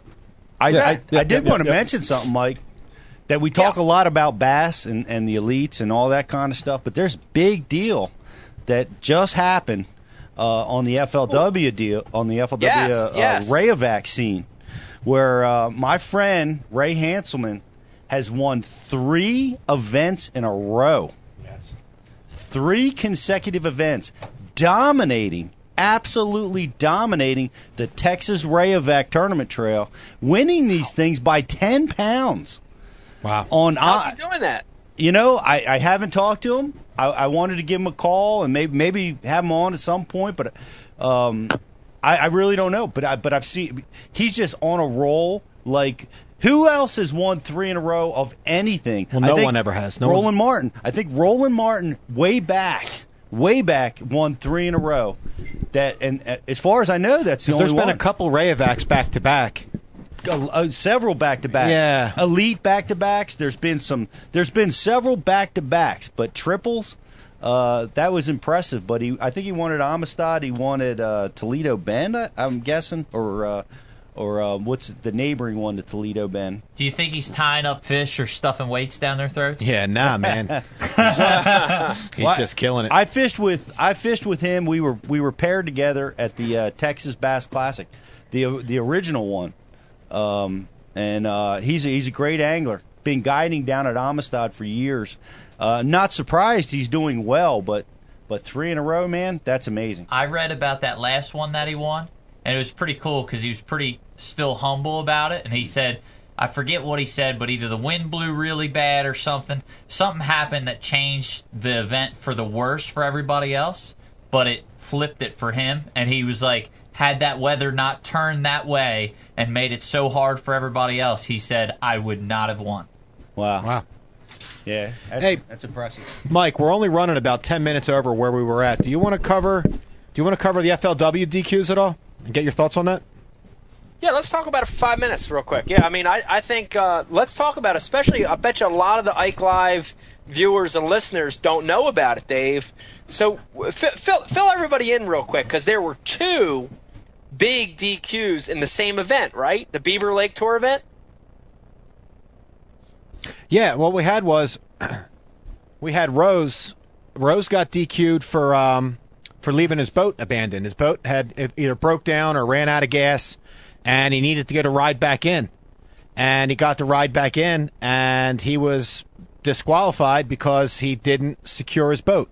His entire bag was disqualified because he didn't secure his boat. Now, I understand some type of penalty has to be given out, but does everything have to be just so severe? Every rule you break, DQ. Right. Your bag's gone for the day. No other sport, like if you hold someone in football, you don't get thrown out of the game. If you check someone in the face in hockey, you go sit in a box for a few minutes and you get out. Right. Like in our sport, you're gone. You're done. Go home. Right? You know? I mean, especially that. Like, he didn't blatantly cheat or commit a violation. Like, or gain an advantage. He didn't gain an advantage. In an emergency situation, in a state of panic probably, he didn't fully secure his boat, and he lost his full day's catch. Yeah, that's not right. I don't think that's right. It really surprises me that happened, because Mark Rose is kind of the poster child for FLW, right? Yeah. Well, he's always listed on the FLW stuff as Walmart Pro Mark Rose, never just Mark Rose. Yeah. Well, if I'm Mark Rose, if I'm Mark Rose, it limits my suspects. You know, who's higher on the food chain to me? There's not very many. You know, it's had to be one of those guys. Because I bet you if I protested Mark Rose, they'd be like, "Who? Don't ever come back." You know? Who are you? Don't ever come back again. So, and the name of the other angler is escaping me. Bride, do you remember his name? The other guy from FLW that got disqualified. Do you remember his name? The one for fishing the dock that was marked private. I don't remember. All right, so there was another angler, Pete and Mike, that was in a cove of docks, and a bunch of the docks had private property signs on them. Yeah. And this angler didn't fish any of them. He fished a dock in the back that wasn't marked. That's not being disputed. The fact that when he was driving back to the dock, his bait was in the water, and he just like cruised by the private docks, he was disqualified, from what I understand, because his bait was in the water. Completely preposterous. Not only that, Mike, hold on. He wasted 2 hours of one of his mornings to take the tournament director to show him where he was fishing, that he wasn't fishing private docks. And I guess upon reviewing some tape, they figured that his bait was sitting in the water while he was going back to that dock. That constituted fishing. And his whole bag's wiped out. Yeah, that's... Yeah, it's another one, Dave, where, I got to tell you that I think they need to restructure some of these things. I mean, once again, what did he do wrong? I mean, did he really, interpretation of the rule there? Like, he didn't do anything wrong. How many times have we all been out there tournament morning, right? Or right after the tournament, and we real quick test the crankbait to make sure it's running straight. Yeah. Or we throw a swim bait out to make sure the tail's moving right. Technically, we're fishing when we're not supposed to be fishing, and we could be but it's obvious that we're not. That's another one of those scenarios. I mean, that to me is FLW not wanting to step up and take responsibility for making decisions. That's a tournament director's, nothing against the tournament director there, because I like him and know him, and he's a great guy. But both of those examples, I think, are poor examples of DQs. But even they shouldn't have been full DQs, in my opinion. A worse slippery slope than that is, say you don't how many times do we have rods hanging over the side of the boat and the bait's dragging in the water, and we're casting our other rod? Does that constitute 2 lines in the water now? Because by the definition that disqualified this guy, they said he was technically fishing because his bait was in the water. I don't know. Yeah. It's just terrible. Well, Lake Champlain is a great example of that. I don't know if you remember the 1999 when I won Lake Champlain, BASS Top 150. Pete, you remember this event. I remember. I know what you're going to say. Yep. Yeah, on the last day, I'm fishing a jerkbait, and then I had a tube rigged for fish that would follow. And I've got all these smallmouth fired up. And I'm jerking. I got a 3-pounder following it. So I quick wheel the jerkbait in. I lay it down. I go over to grab my tube, and I hear a splash. And I turn around, still with my tube in my hand, and a smallmouth had come up and smashed the jerkbait on the top of the. It was laying on the top of the water. And I grabbed the rod, one hand, swung the fish in, and landed it. And it was a 3-pounder, but I didn't know whether it was legal or not. So I had to let the thing go. I let the thing go. I was catching them every other cast, so it didn't matter at that point. But wow. That's another one of those scenarios. Know. Well, and we have Justin on the line, and I just one final thought is I dispute some of the DQs and the penalties that FLW is doing, but FLW has been criticized in the past for not acting on DQs. And, guys that were furious because guys should have been disqualified and weren't. And it seems like they're trying to run a tighter ship. I applaud them for that. I like your point. Not everything has to be drop your whole catch. Yeah. Right? I love what Bass did with 6 fish in the live well. You get a 2-pound penalty, not getting wiped out for the, Yeah, have levels, right? Tiers, have exactly. Levels of penalties. I think that's the next phase. I really do. Yeah. Have a weight reduction, have a delay in your start time the next day, have the guy depantsed and you can spank him in the tush. There's all sorts of things you can do. Smack it up. Real quick, before we get to Justin, who I know is on the phone, I looked at my phone, and on our IM, we had a submission for our Watch Ike Live photo from Poker Fishing. And this is a pretty good one because not only is he watching Ike Live in a room with polka dots, but he's on the hopper taking a dump. With a beer. With a beer. Who took the pick? He may be the winner. I don't want to say, but that's a pretty good one. That is a good one. He may be the winner. Who took the pick? That's a good question. I don't know who took the pick. That's kind of kinky. Ooh. All right, so let's, with no further ado, let's get him on the line. And real quick, before we get him on the phone, let me let everybody know that I finished my Corona, and I've now went to a margarita. A mocktail. Mocktail. With no further ado, we have him on the phone. Brian the Carpenter, he's on the phone. Yes, sir. joining us via phone, we're going to find out where he's at, is the champion winner of the next to last event on the California Delta, good friend of the show, amazing young angler, Justin Lucas. Justin Lucas, everybody. What's up? What's up, man? How are you? I'm good, man. I'm not on that tequila yet, but, you know. Okay, where are you at? Are you still in Lake Havasu City, or did you begin your journey home? I'm in, I stopped by Phoenix today to check out the Rigid Industries factory, and I'm hanging out with Josh Bertrand. And we just got done golfing at a really cool driving range called Talk Golf. Cool place. Very, very nice. Very nice. I got to tell you, I mean, we're going to be talking a lot about it, but I got to tell you, man, you're having an amazing season. You've quite frankly dominated out here in the West, which everybody kind of had a feeling you would. But man, what was it like to win on the Delta? I mean, I want to jump right into that because I can close my eyes. We were just talking about Lake Champlain when I won way back in 1999. That was my first big victory on the bass side, and it was life-altering for me. It was such an amazing feeling to win at that level. Talk to us a little about how that feels, because you're still riding the high. I know you are. How did that feel? How does it feel now for you?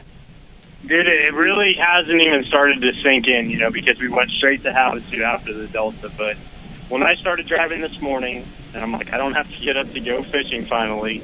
Not that that's a bad thing. It's a good thing. But I had the trophy sitting there in the front seat, and I'm you know, starting to make the trek back to Alabama. And thinking about what had just happened over the last 2 weeks. And, you know, this is my 6th year fishing as a pro, man, and I keep telling everybody the same thing, that I am so happy that I never won another tournament before the one at the Sacramento River, dude, because for that to be my first one, you know, it was an emotional, passionate, amazing victory for me, dude, that, you know, it's so perfect that if you had to write a book about it, that's the one that you would write. Yeah, it's awesome. It's crazy, dude. It's unbelievable. You know, I grew up riding on a school bus on the river road where you saw those cars running up and down the river as we're driving down, and I'm driving my boat, you know, 20 years later past the same signs that I, was riding on the school bus looking at, going to school every day, looking at that river. And that's crazy. You know, there's no way I could have ever imagined that to happen. That's amazing. Later. That's amazing. What a cool story. And I can, Justin, I can really relate to that because very similar situation from last year in the Delaware, you know, and for sure. Exactly what you're saying. I felt on the Delaware River. And I noticed it too. I got to tell you, I noticed it in your fishing. We were talking earlier before you got on. We were talking about how the live coverage has really changed the sport. And I was glued to the live coverage when you won at the Delta. I couldn't stop watching it. Really? And I was really impressed by your ability to just move around a lot, to fish very calm and confident. Talk to me a little bit about how you did that, because you didn't fish one area all week. You moved around a lot.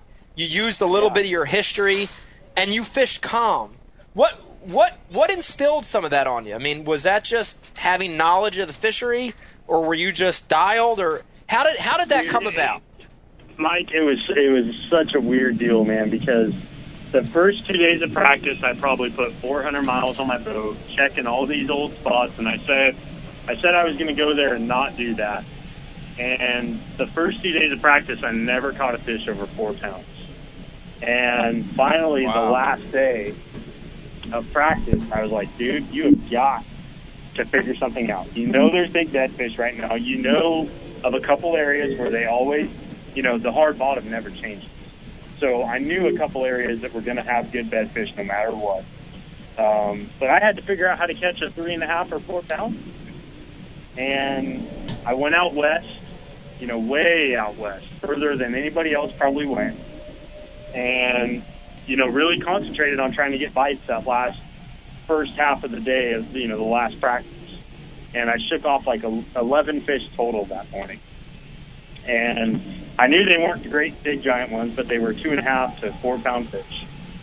And that gave me the confidence to use that and then go to the central and east delta where I knew the big bed fish were at, clearer water. I could see them on the lower tide. And so I stayed on the low tide further out west and then just followed it east.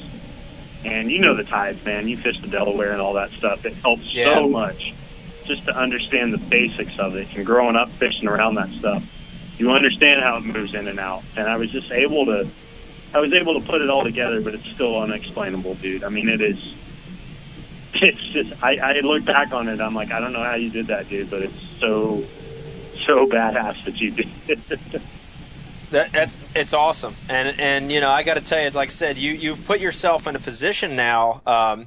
Is your mindset changing a little bit now, Justin? Because, you've got a win, you've got another couple top 12s. You were right there in almost every event.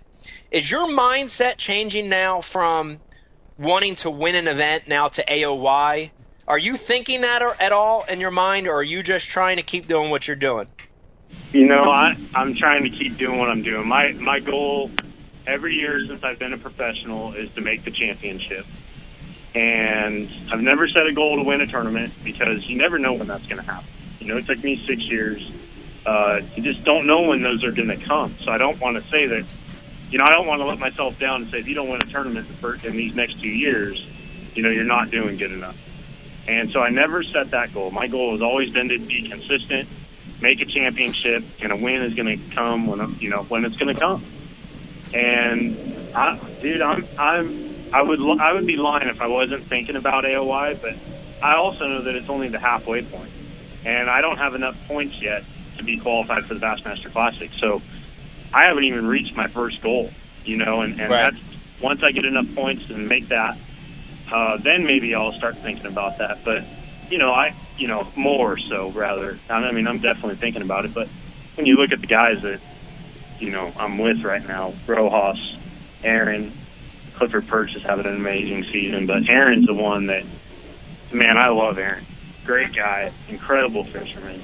And I looked up to him and basically built my whole career off of the way he did things. Yeah, growing up in California and making a living out there, moving to Alabama, I did the same thing. And, it's crazy that I went up against him at the Delta. And it'd be even cooler to go up, against him at the end of the year. But it's only halfway through, man. You can make 350 points halfway through, and you could lose a lot of points halfway through as well. So we have a lot of work left to do, and you know how that is. Oh, yeah. It's a long season, but you've got the kind of start that you want to have, which is a good thing. And I don't want to blow that opportunity either. So that's the only thing I'm thinking about. It's like, these don't come around, these kind of opportunities, positions don't come around every year. Don't come around very often at that. And that's the same way I felt driving down the last morning on day 4 at the Delta. You have a 3-pound lead, man. Don't blow this. And if I would be lying if I said I wasn't shivering and shaking at my first spot, before I caught my first fish. Because, dude, I was feeling it. And once I caught the first one, I might have looked calm on camera, but I could feel it until I had my 5. And then when I never really cold up, I was tripping, dude. So, it's a long way, dude. There's so much work to be done, so many fish to be caught that, I'm not going to get my hopes up, but I'm going to work as hard as I can. That's for sure. That's good. Well, that's a great attitude to have. I want to change topics real quick, Justin, if we can. And I want to talk about, can you tell the fans and viewers and listeners of Ike Live, just go over a couple of the key baits that you used on the Delta. I know a Pit Boss played a part for you. I know a Topwater caught a few fish for you. Talk about those baits. And also, and this is for me personally, I want to know this. I read somewhere, heard somewhere that you used a combination of braid to fluorocarbon on a casting rod when you were fishing at Pit Boss. I want you to talk about that a little bit too, but talk about the baits and talk about that line choice. My main bait that week. When I started out west, the water's a lot dirtier out there, a lot muddier, and I used a color called Vampire Orange. It's really a black and red color, but just a perfect crawfish imitation color for the West Delta, being that black, and it's got a real bright red in it. It's a beautiful color, and it worked great for me out there. But as soon as I started going west 10 miles or east 10 miles of there, the water cleaned up so much that I had to switch. So I also used a green pumpkin and green, and I don't think that I could have used the same color, once I hit that area, the central and east Delta. And had the success that I did. So changing colors was really important as well. And, I used the topwater to fill out a limit on day 3. I caught a, 3 key 2.5-pound fish on that. And that was just a small Zara Spook, Super Spook Junior. And, then the rest of my fish, sight fish, just, on some random different baits. I got a box that's just, a sight fishing box, and it's got all kinds of stuff in it. But the braid to fluorocarbon deal, dude, I never have considered myself a great pitcher, flipper, that short and counter type of stuff that Tommy Biffle and Denny Brower are known for. And one thing that's really changed, at least the percentage of fish that I put in the boat, is going to 50-pound trilene professional grade braid. And I do a 2-foot leader, and I do such a short leader because I do 20-pound, 100% trilene fluorocarbon, and I tie a crazy Alberto knot. It's the most amazing knot ever to join the 2 lines. But I leave long tag ends, so I make sure that the only way that could break is if, the knot will never break as long as I leave the tag ends, and they're never going through the guides because it's only a 2-foot leader. Right. But the only way it could ever break is if the 20-pound actually broke. But going to the braids, fluorocarbon, no stretch, sensitive, as it gets. I put all the fish in the boat. I hardly ever miss one, and that braid makes up for a bad hook set position. You know what I mean? If you feel one at the top of the, when you're bringing your bait up and you feel one at the top of your, pulling up, you can make up for that with that braid and have a no stretch. You get a great hook in them every single time. And so for those people out there that are trying to get better at that, that's the number one thing I could tell them. Start trying that braid to fluorocarbon. It's made a world of difference for me. I love that. I love that combination too, Justin. It's Pete. Man, congratulations. I'm so proud of you. What a great win! It's amazing. And I know Mike asked you what it felt like to be through that experience, but I noticed when I got into that situation myself, I felt differently when I was fishing a winning pattern. I felt calm and relaxed. And Mike commented about that for you, that you seemed calm and relaxed. I felt like I had a good plan, and that part kept me calm. The part that had me nervous was just knowing that I had an opportunity that doesn't come around often, and I didn't want to blow it. But, dude, when you look back at the plan that I had to save that spot way out west that I knew was untouched, it just turned out perfectly, and Mike knows, and Pete, it hardly ever happens that way. And you can't ever look at, 3 or 4 day tournaments and say that's exactly how it's going to play out. But, I had 3 days to drive to California, and I was like, man, and I thought about it the whole time. Like, if it worked out that way, I could have a really good tournament. Winning, I don't know about that. But if I could put that together, it would be a great week. And, it's just crazy, dude. I still look back on it, and I don't know how it happened and all that. The plan was perfect. It looks amazing, but it's incredible. Are you going to celebrate? You having a party back home? We're going to have some people over, I think. We did right after the Delta. I probably stayed out a little too late after that Sunday. I got to Havasu feeling like a zombie. and I was getting plenty of sleep down there because I was going to bed at 8 o'clock at night. But man, I'm looking forward to the time at home, getting that trophy on the bookshelf in the living room, and just showing that thing off. That's the most important thing for me. When I look at that trophy, I haven't even thought about the money. I get the check to my wife. Here you go. Take it to the bank, whatever you want to do. But trophy's staying with me. It'll never get old. You'll never get tired of looking at that thing. Hey, let me remind everybody that we've got Justin Lucas on the phone. If you want to ask Justin a question, hit us up on IM. Ask your question on instant messaging. You could also hit us up on Instagram, Facebook, or Twitter. We want to hear from you. Ask Justin anything, right? Anything. Yeah. What do we got, J3? We got any good questions coming in on IM? Justin, we got a few questions for you here.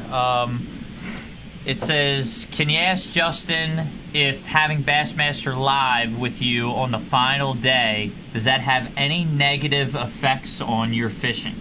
Good Great question. I think that's an awesome question, but no way. I think, as long as I've been around, I think Bassmaster Live is the most incredible thing that's happened to professional bass fishing. And it's exactly, in my opinion, it's exactly what we've needed for so long to grow the sport. And it's amazing the people that I'm hearing from that don't really even follow fishing that are getting on there and watching Bassmaster Live. I mean, it's incredible. Just like, just to me, I can at least glued to it on the last day when I'm fishing. That's crazy, dude. I was watching you at Guntersville, the tournament before that, on the last day. We were watching you stick it up at Guntersville. We won't talk about that. We don't have to go there. But, I was glued to it, man. I watched you and Pete and everybody, and I'm just sitting there as a fan of the sport going, this is the coolest thing we've ever had. This is what we need. And I think it's going to grow the sport faster and quicker than anything we've had before. And you might disagree with that, but I hope you agree, dude. I bet you think it's incredible. It's awesome. I mean, from my standpoint, we talked about it before you came on tonight. It's game changing for the sport. It's really going to turn the sport into a different direction, and it's going to grow it like we've never seen. So I love it. I think agree. It's great. What else we got? J3? Okay. You got any other good questions coming in for Justin? What was your profession before you went pro? What wasn't my profession? Let's see. When I was 13, 14, I worked at a pumpkin patch to make money to buy fishing lures. And that was only September, October, so I had to make my money quick. And I couldn't afford much, but it lasted for a little while. And then, I worked at a tackle store. I sold newspaper subscriptions out in front of grocery stores. I did everything I could that would allow me to fish on the weekend. So, and then I went to college for a little while, and we didn't have college fishing when I was around. So, I kind of backed out of that and really went to co-angling, and co-angling was more my college. But now it's awesome. I mean, obviously, if college fishing was around a few years ago, I would have been in that. But I had all kinds of odd-end jobs, any way to make a buck to be able to go fishing on the weekend. That's awesome. Well, I got a question for you. Now, you just won this tournament. That's great. You had a brilliant top 12 at Havasu, but I noticed I was watching Bass Live, and you lost the smallmouth. You broke one off uncharacteristically, and it's hard to handle. It's the hardest thing in fishing to handle. And we watched you go through the pain and suffering. We were all right there with you. I mean, how do you overcome a lost fish like that? How did you do it at that time? Dude, honestly, Pete, I really pay attention to the details in my gear. My gear is super important to me. And I feel like the last 3 years, I've steadily grown as an angler, and I feel like a lot of that is you'll hardly ever hear me complain about lost fish, and that's because I honestly believe that the rods that I'm using and the line that I'm using is perfect. But at Havasu, we have and here's the thing: I use Abu Garcia Veracity and Veritas rods. That's all I use, and amazing rods. The problem that I see with so many other rods these days is they're built and they're not strong enough. And what I mean by that is, they're not strong enough to drive a hook home through the mouth and land that fish every time. And I can honestly say that my rods are super, super strong. And I can drive that hook home. I know I'm going to put the hook through their mouth and get them to the boat. But those mussels at Havasu, I've used trilene. I've landed every single bass in my professional career on trilene.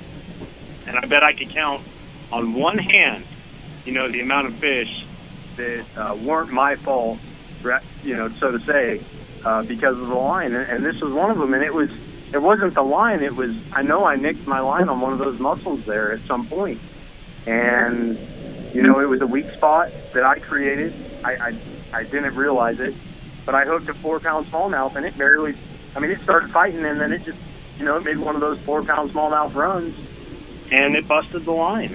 And I was upset with myself that I didn't realize that, I had a nick there. But sometimes that stuff is just, we don't fish places like that often, so you just don't know. Well, Mike, that was a rough one, dude. I was pretty pissed off about that one. Well, Mike, I weighed 1.5 pounds of that. Mike suggested that you break a couple rods and impale yourself with, some sharp objects. Yeah, that. Well, that we all works for deal me. with it differently,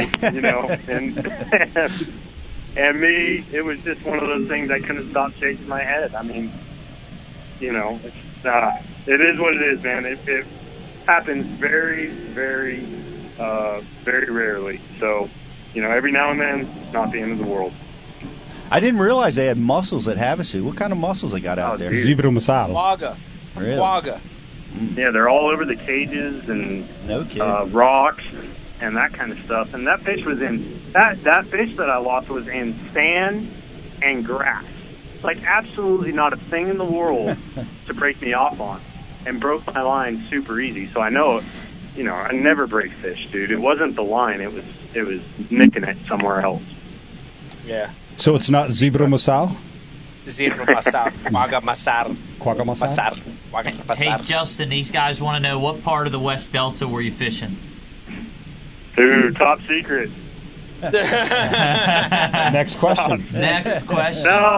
No, I fished Sherman Lake, which is, that's a common area. I also fished an area called Collinsville. And the cool thing about Collinsville is it's not a player in any other tournaments out there. That's the thing. Like, it's not, it's so brackish out there, and the fish are northern strain fish. They cannot get, they hardly grow over 3 pounds out there. I mean, a 4-pounder is just a giant.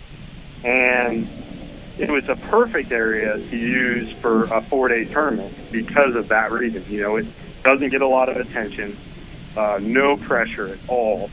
And was just, it was loaded with 2 to 3 pounders. And those, I weighed 16 pounds the last day. And those 3 pounders went a long ways. And on day 4, being a marathon tournament like that, day 4 comes around and 3 pounders are at a premium and they're gold. And, to have those as, saved in my back pocket like that, it was a beautiful thing. Agreed. Awesome. Another guy wants to know, did the fish cages come into play? Was that a factor? At Havasu. Havasu. Yes. Yeah, I didn't even, I've never really caught them out of the fish cages. My whole, I fished 5 or 6 tournaments at Havasu. Never really caught them out of the cages until day 3 of this tournament.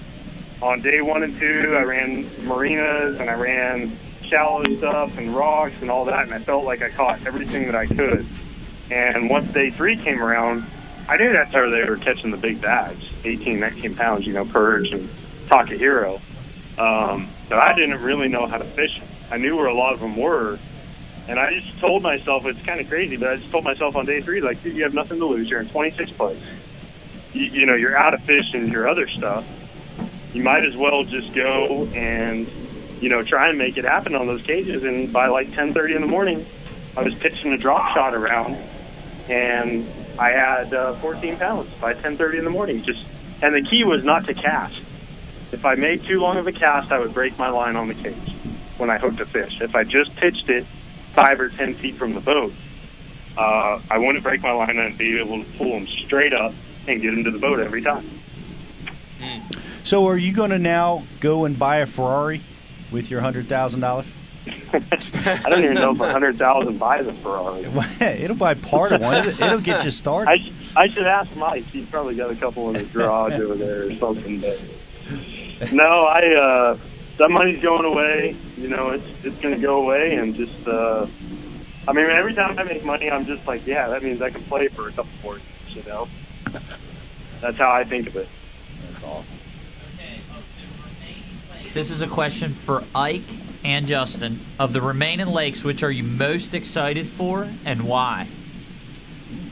Ooh, good question. Go ahead, That's Ike. easy to answer for me. I'm going to say the Upper Bay because it's an hour and 15 minutes from my house, and I know that place very well. So I'm going to say the Upper Bay. Justin? Justin? We lost Justin. Okay. We may have lost Mike. Mike, you still there? I'm still here. All right. Move on. Did we lose Justin? Yeah, we seem to have lost Justin. Yeah. We officially lost. Okay, he's out. All right. He's out. Next topic. Where are we going? Can we, Brian DeCarpenter, do you want to try to get Justin back on the phone real quick and we can say goodbye to him? All right, here, we'll do that. or? Yeah. Let's. Yeah, let's try to get Justin back on the phone. Man, I got to tell you, I am blown away by some of the philosophies that Justin was giving. Amazing. Pete, we said it before. We kind of knew he was going to be a talent before he ever won this event, didn't we? Well, I mean, you did. yeah. You drew him as a co-angler. Well, you knew. like I said, I saw him as a co-angler. I knew he could catch fish. He could trigger strikes just toe-to-toe with anybody, and I saw that live and in person. What we didn't know was, could he handle the mental part of this game? You know, could he find fish and follow the patterns and have that mental toughness required to do this deal, you know? And, boy, we're seeing it now that he clearly has both. How old is he? It's a good question. You know, I don't know. When I drew him out, he seemed in his 20s, and I got to imagine he's in his 30s now. I'm not sure. Maybe we get him back on here. We'll ask him that. I think we have him back. Justin, do we have you back on the line? You got me. Okay, I the heard question Chesapeake was, Bay from you, and I Mike. answered it. It was easy for me. The question was, what fishery are you most looking forward to in the next 4 events? I said the Upper Bay because it's close to my house. But what are you looking forward to with 4 events left? You know, probably Kentucky Lake, just because I know it's a great swim bait lake, and I can go there and throw that a lot. I got to be honest, dude, the bay scares me a little bit. Never been there. I'm going to spend some time there, but it definitely scares me a little. And, you know, the smallmouth places do too, because, man, those always shuffle everything up. You know, the points change dramatically. Every time you go to St. Clair, anytime you go to Thousand Islands, you know how it is, Mike. Like, you're going to have some big changes up there. Yeah. Yeah. It's a long way. Kentucky Lake for me. Way. Yeah, I mean, we've got 4 events left. There's still a bunch of season left, so it's exciting. It's exciting. I got something for him before you hang up. Before we wrap this up, I spoke with Mark Jeffries earlier, and he's very disappointed or very upset with Justin.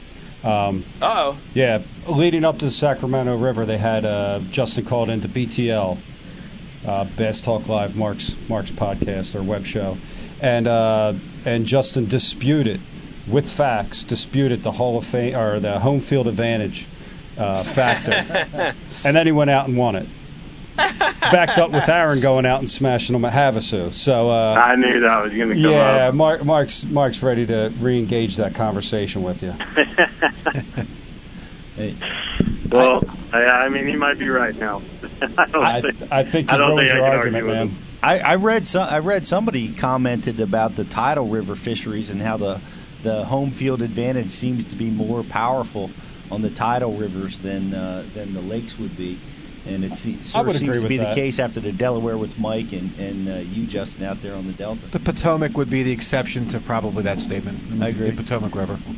The Potomac doesn't fish too much like a tidal river. That fishes more because it has such massive grass beds. It seems to be that the tides don't matter as much. But point taken. But these guys certainly dominated on their respective home waters, on tidal water. How come I always lose on the bay if home field advantage You suck. works out? We'll see what's going to happen. The bay's going to be tricky. The bay's going to be real tricky on you guys when you come. August. Ugh. True. All right. Tricky time of the year. Justin, before we let you go, and by the way, thanks for joining us. This has been a crazy 2 weeks. I know you got a lot of stuff on your mind. You want to get home and see your wife. You got that beautiful trophy. Thanks for joining us. Before we let you go, let everybody know, let all the Ike Live viewers know, how can they follow you? How can they keep in touch with you on social media? Yeah, I mean, Instagram, at Justin Lucas Bass, Facebook, Justin Lucas Fishing, and Twitter, Justin Lucas Bass. But, JustinLucasFishing.com, too. You can get to all that stuff from there. So, we try and post a lot of fun stuff. Ike, I've had you a couple times, I think, posted on that stuff. And we try and keep it fun and low-key and interesting stuff, too. So you guys make sure to follow me. Awesome. Well, once again, great job, great West Coast swing, and great win on the Delta. We'll see you in a couple weeks down on Kentucky Lake, Justin. All right, sounds good, guys. Thanks for having me. Thanks, man. Justin All right, Lucas, thank everybody. you. Congrats. Wow. Good job, dude. Man. Wow. Very impressive. Yeah. Very impressive. Mm-hmm. Dave, I thought you had Dave. Are you still there? Are you still alive? I haven't heard anything from you. He's sweating breath, under the a lights. fart, a Nah, burp, anything. I'm all right, dude. Yeah, just letting Justin talk and tell us what he did, man. Oh, you let him off the hook pretty good. He didn't slip up. He didn't say anything that you can get him on. I mean, what am I gonna do? You can't make it up. Now you're not going to let Aaron off the hook, right? Nope. You're gonna keep Aaron to the grill here on a couple things, right? Aaron's swimming with the sharks on this one, man. Okay. The Shark Tank, the Ike Live Shark Tank. Yes. Yeah. Hey, so what do you want to do? You want to play the X Mark spot? Do a quick promo? Play the spot? Let's do this. Yeah, that's a great idea. Thanks everybody for tuning in. Listen to me. Don't go anywhere. We're going to be back in a couple minutes. We're going to take a little break, and when we come back, we have probably one of the most interesting fellas in professional fishing. Aaron Martin is going to be joining us live, a.k.a. the Rain Man, joining us live on the phone. Can't wait for that. And let me remind you, and I've been keeping up with this, send in your photo of you watching Ike Live. We've got some great ones here. I saw we've got one here of a guy eating the flat dog, Havoc baits. He's eating them live. We've got another one here. Look at this one. Do it. He's with his wife or his girlfriend, and they're drinking Bacardi. Winner. That might be the winner. She's pretty cute. We've got another one here. Look at that beard. Yeah, Take a look at that beard. Oh. Take a look at that. Wow. Oh. You want your Wawa? I hope you get your Wawa. Hey, listen. Submit your photo after we talk to A-Mart. We're actually going to give away this Tackle Warehouse gift pack, so keep them coming in. Stay tuned. Hang in there for a couple minutes, and we're going to be right back on Ike Live. See you in a second.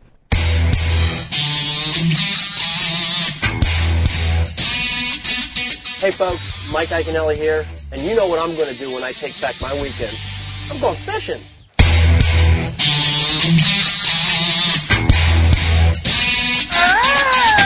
Got big one!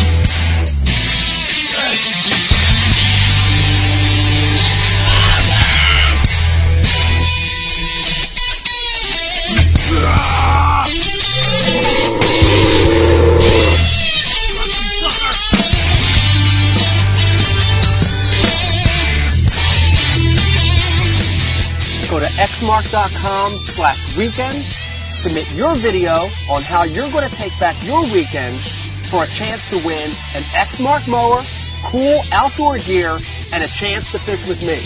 Yeah! What's your favorite way to enjoy a weekend?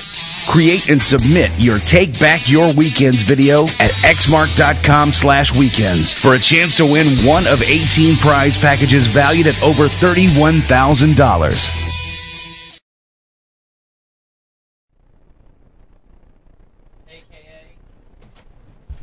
You're live, Dave. All right, welcome back to the show, ladies and gentlemen. Where's Mike at, guys? I don't know. He left. We're not worried about Mike. This is So, Dave Brian, all the time. You know what? Yeah, this is your moment to shine. Well, yeah, great moment. So listen, why don't we bring up what's going on the Susquehanna with the cancerous smallmouth? Do you have that picture ready though? Absolutely not. All right, John, did you have that? So for the folks not necessarily know what I'm talking about, the Susquehanna River in Pennsylvania used to be one of the best smallmouth fisheries in the country. And over the course of the last, say, 6 or 7 years, you have the endocrine problems where the male has both female and male genitalia, and they suspect it's from the nitrogen and the phosphorus, and they're having massive fish kills, massive die-offs. There's no reproduction going on. It's dying. It's dying, and they can't get it deemed... They can't get it protected under the Clean Water Act because a whole pile of expensive studies have not been conducted yet. Oh, there we go. What's up, Beck? What's up? We're talking about smallmouth in the Susquehanna that have tumors the size of ping pong balls hanging off their face. That's weird. No, it's bad. It's real bad because that same problem that those fish are suffering, they're finding it in the Potomac River Basin, as well as in the Upper Bay, in the Chesapeake. I mean, this is a widespread problem, and they attribute it. What they think it is attributed to most is the phosphorus and the nitrogen being dumped into the waters. Well, I just have a few comments about it. I talked with George Acord at Susquehanna Fishing Tackle. George Acord. I call him Acord. Mike and George are guides on the Susquehanna and fish there for 20 years or more. And what is actually happening up at the Susquehanna right now is the fishing's amazing. The fishing has. Thanks, Pete. You dick. No, but to your outdated point. Yeah. Outdated point. Now, what that actually happened, and they had a massive several year classes which failed, and so there was no 12-inchers, there was no small fish like we're seeing down on the Upper Chesapeake Becky, Bay. what's wrong? And what's wrong, Beck? Stella got her Selling groove me back. a gift for Daddy. He's gotten off the mic to go change a diaper? No. No, she's here. I don't know where he went. He left. I think he's re-beveraging. Re-beveraging? I must have failed because I thought I brought him enough. I guess not. But my stalker came with me, but she smells lovely. Well, all right. But as for the outdated story, I mean, there's biologists from Pennsylvania as of just last month that might know a little bit more about what's going on. Just because one section's fishing well doesn't mean the whole thing's not poison. There's clearly a problem, right? And one of the reasons why they're really focusing on this cancer, and it exists, and it's a thing to contend with, but the Susquehanna River wants to capture the federal attention, right? They want federal funding to get after solving this river's problems.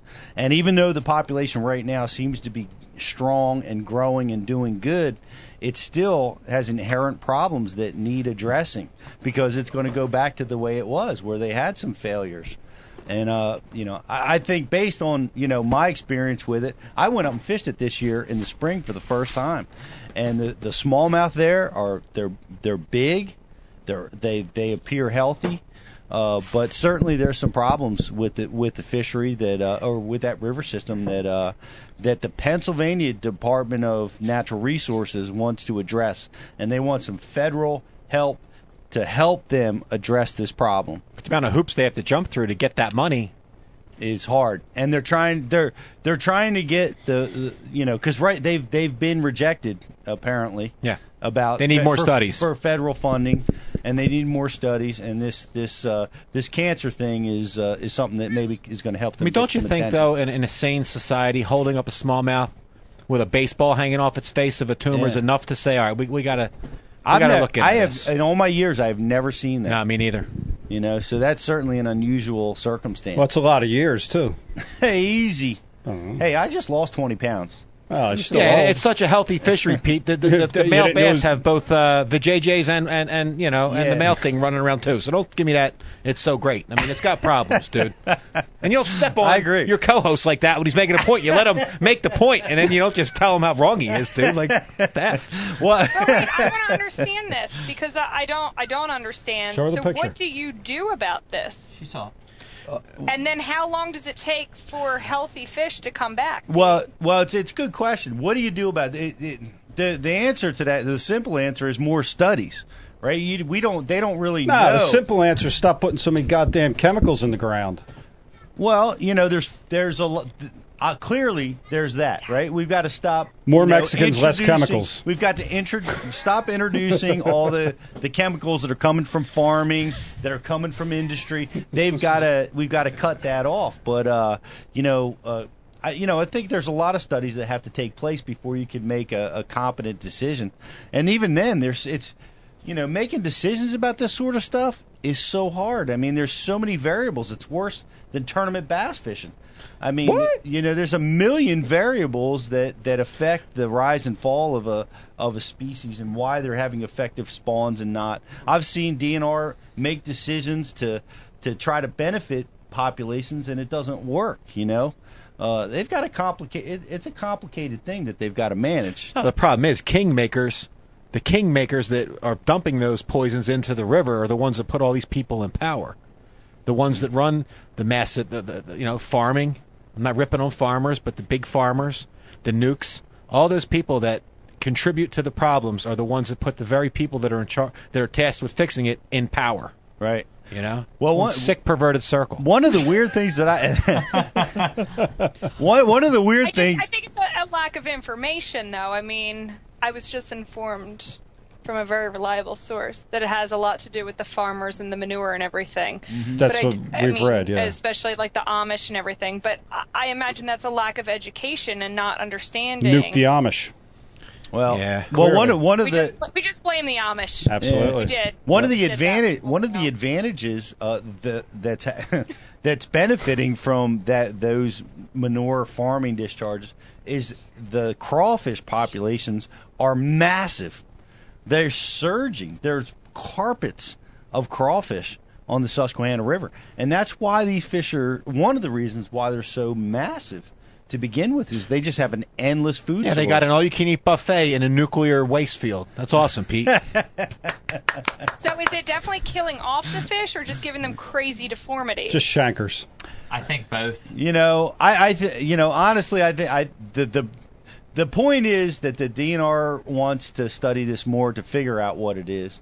And why are you ignoring me, Pete? Why won't you answer my question? Yeah, answer the question, Pete. We have deformed fish or lack of fish? We had lack of fish. We no longer have lack of fish. The fishing's amazing right now. And they saw a deformed, cancerous fish, and they're drawing attention to it. I've caught 1 million fish in my life. Talked to the folks at Susquehanna Round of applause. Fishing Tackle. They've not seen a cancerous fish in their trips. It seems to be an unusual occurrence, but nonetheless, it did occur. Beck, where the hell's Mike? He's changing a diaper. Okay. You're the best guest anyway. Beck. I did. Everybody says so. Dave, I did talk I'm out. last year to a guy from DNR who brought that to my attention, and he was talking about the runoffs from the farm and exactly what Becky said. That's what they are attributing a lot of it to. The majority is them putting the pesticides down and the rainwater washing it in, along with manure and all that stuff. I had read an article about 15 years ago that the Neuse River, I believe it's North Carolina, the Neuse River, North Carolina, they had such a problem with the pig waste going into the river that unless my memory's failing me, people died from the poison.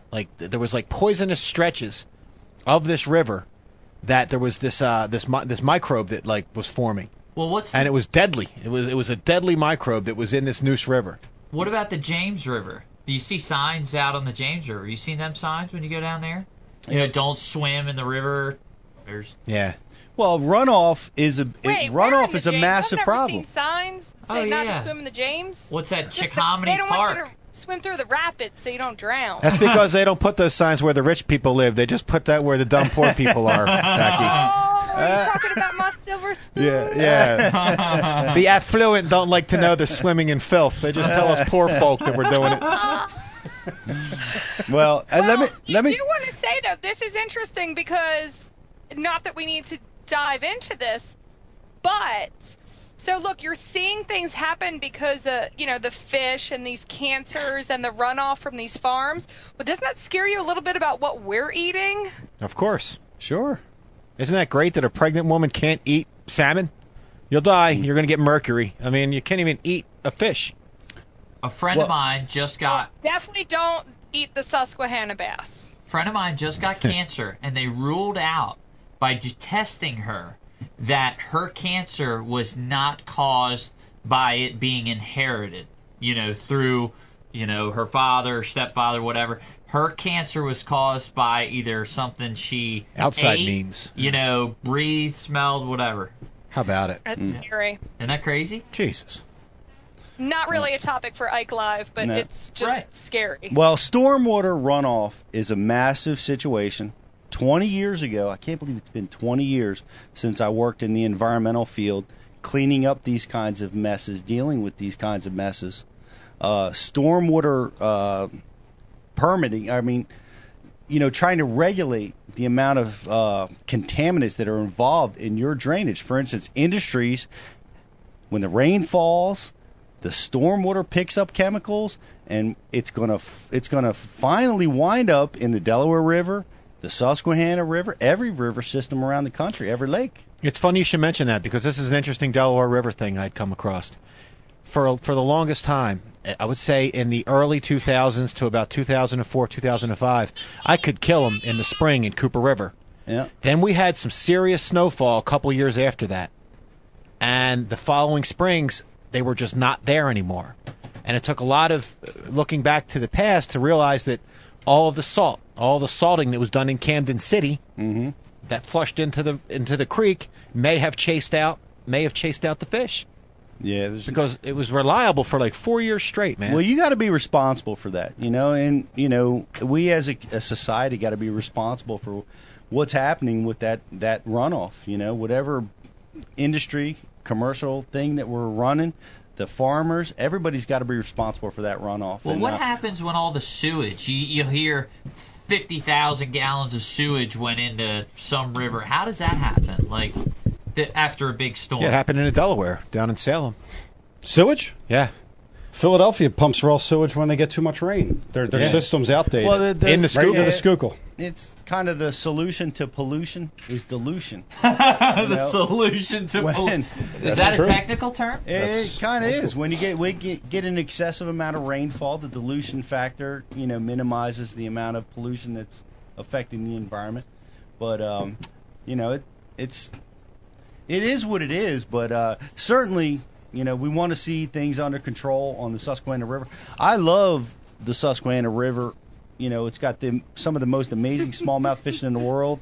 It's responsible for about 90% of the fresh water coming into the upper Chesapeake Bay.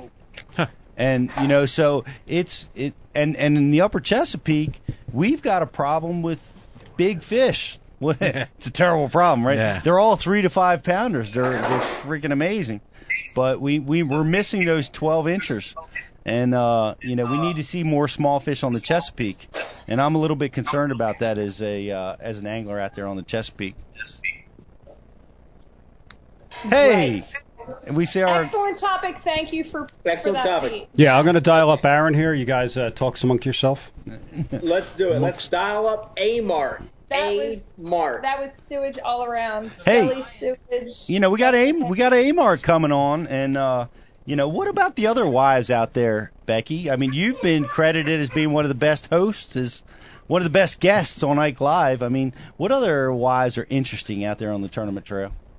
Oh, we could get lots of them on, but I think you'd be scared if you got a herd of us.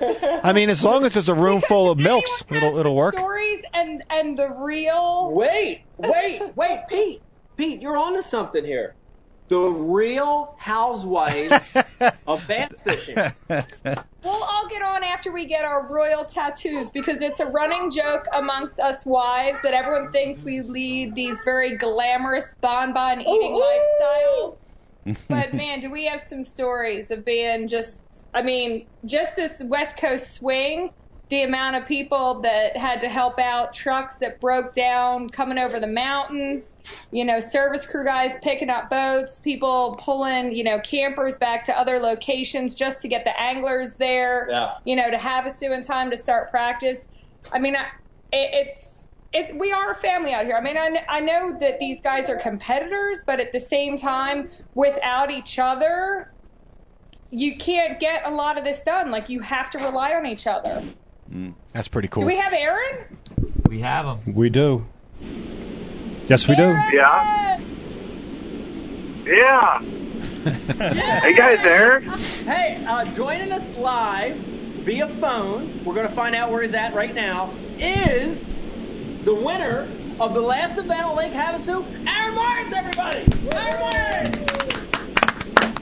Woo! There you are. Hey, Martin! You guys hear me or what? Yeah, we hear you, man. Loud and clear, Aaron. Oh, I hear you guys better now. You guys are all like in a tunnel or something.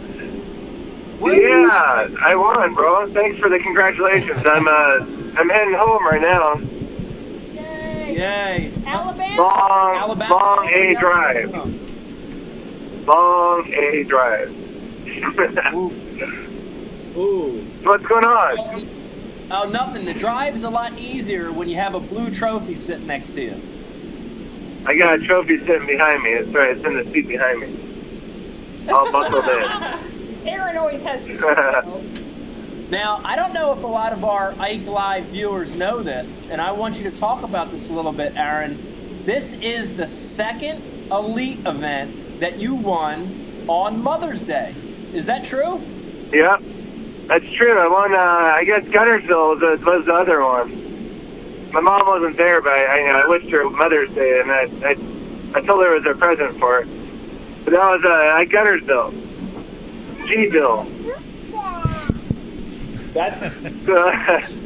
We gotta have more tournaments on Mother's Day, I guess. Yeah. I knew you were going to say that. I just knew you were going to say that. I know. That was really corny. Yeah, I got to tell you something. I'm driving all by all the buttes. I'm in New Mexico where all the big pretty mountains are. It's still light here. I'm sure it's dark as a well digger out there, but it's really nice here, so it's really pretty. I don't mind making that drive. It's actually kind of cool. But it's a long drive. Did you drive back, Ike, or did you fly? I'm still here, Aaron. I'm actually still in Lake Havasu City. We're going to be here until Friday, and then we are going to head over to Lake Fork for the TTBC. So we're going to chill out for the next couple of days. I got my family's at home, so I'm going to drive all the way past Lake Fork, about 11 or 12 hours, and stay home for 5 days and drive 12 hours back. But I got to get home. I haven't seen them in 3 weeks, and my kids are getting really big. Yeah. It happens. They're fast. growing up. They're growing up. Fast. Hey, I want to. I know I already sent you a text on this, but I want to say it again. Amazing job. Not only this week, but the last two tournaments on the West Coast Swing. Phenomenal job on the Delta and here. Talk to me a little bit about. I mean, you've won before. This is nothing new. You know, you've been there. But talk to me a little bit about how it feels to win again. It's been a little bit, and you've had a lot of seconds since then. How does it feel? I mean, I know because I won the Delaware last year. It's amazing. But in your words, how do you feel? It's amazing. Right but you know how it is. Like, you win, and it's, like, amazing for, like, an hour. And then you got to do so much stuff after that. It kind of, you got to work again. It's like you're going back to work again. It's like all you want to do is, like, win and go, like, celebrate and have a good dinner. And and talk about it, but it doesn't work that way. Like, you win. Once you win, it's like it's awesome, and all of a sudden all the work begins again. So it goes away for a little bit, but it comes back. But you gotta do your job. But yeah, that's amazing. I mean, it was like, especially at that lake, that's like kind of you winning at Delaware. Havasu is like, that's where I could learn how to fish, and that taught me a lot. That's my phone ringing. It taught me like a lot of skills I use today. So I mean, it's like your Delaware. Like Havasu is like, that's where I grew up fishing, and that's one of my favorite places to tournament fish is that lake. So to be able to go and win it was awesome. I mean, it was like one of the best victories I've ever had. It was awesome. It was awesome. I got to tell you, I'm a competitor of yours, and I fished a tournament, but I watched it on Sunday on the live show, and I was addicted to it. I couldn't stop watching it. And I want to talk to you about two things that really impressed me. The one is, you hardly fished deep in this tournament. You hardly fished a drop shot. I want you to talk about that. But the second thing I want you to talk about is how you figured out that Thule pattern. Because I got to tell you, Aaron, I swear to you, I fished 2,000 stands of Thules in practice and had like one lousy bite. And somehow you figured out something a little different. I think you were fishing a little bit further into the Thules. So talk to us a little bit about why you didn't drop shot, and talk to us a little bit about how you figured that Thule pattern out. Because that was impressive to me, very impressive. Well, that, Havasu, all the river lakes, when they're when Lake Mead tides got reeds, or we call them Thules. All the California lakes have Thules. I had a lot of experience fishing Thules growing up. Delta, Havasu got a ton of it. All the San Diego lakes are full of them. And I mean, like the birds, like I found the feathers reliable. That just made it kind of better for me. As I kind of knew there was probably a few big ones back way back where the birds were nesting.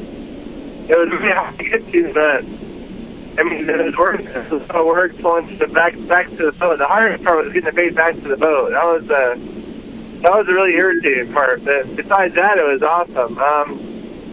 There's certain subtleties you look for. I mean, they're all over on those reeds, but there's certain reeds that'll have more fish in them, and they'll move back one day, and they'll move out to the edges. Kind of like typical, like different weather conditions. Like if it was got cloudy, it may have not been good for me. Being all sunny and bright like it was every day, just about, it was perfect for it. But I didn't fish too fast. I wanted to fish fast, but you couldn't fish fast. You had to kind of keep yourself as slow as the boat was going. The boat went slow, but I made multiple pitches, like a lot of them. I would move the boat like 5 to 15 feet, and then I'd fish for 5 minutes. Then move the boat 5, 15 feet, fish 5 minutes. That's kind of how I did it. And it wasn't that they wouldn't hit quick, it's just you had to get close to them, because the Thules are so thick that you can't just, expect the fish to see a bait 6 or 8 feet away. He's probably not going to see it. So the goal was to try to get the bait close enough to a fish where it reacts to it. And I didn't fish it long. Once the bait went through, I fished it for maybe 2 or 3 pulls, and then I pulled it in. Occasionally, I'd leave it down there if there's a good hole or a good looking, like a special looking spot. I might work it a little bit, but most of my bites came real quick. So, I know the last day and a half, the birds really did it for me. I mean, that's a common thing in the reeds, like in the spring. I've been doing that. I've been focusing on like the bird hatches since I was a kid, and I don't know if a lot of people do that, but it happens everywhere. I mean, I've caught 6-7 pound spots off of bird hatches, off of swallows.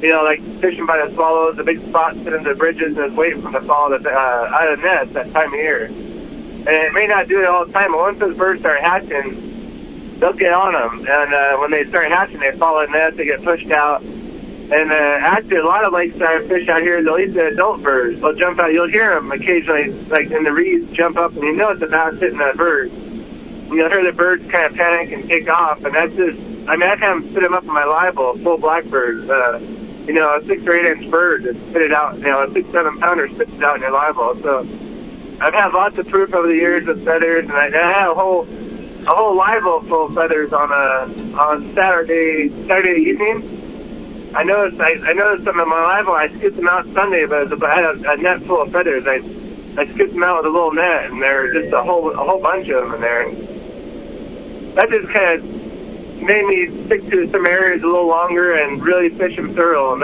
that's what I really wanted for me, is kind of getting that clue and paying attention to that detail, and it paid off.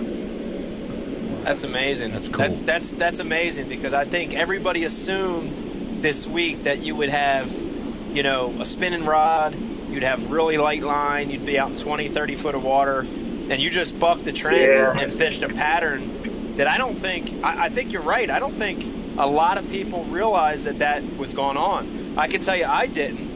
I know they eat birds, but I didn't key in on it, and that's amazing. That's impressive. Aaron, talk a little bit about the rod you used, because I know that was an important part. I heard people all week saying they lost fish in toolies, and you seem like you landed most of the bites you got.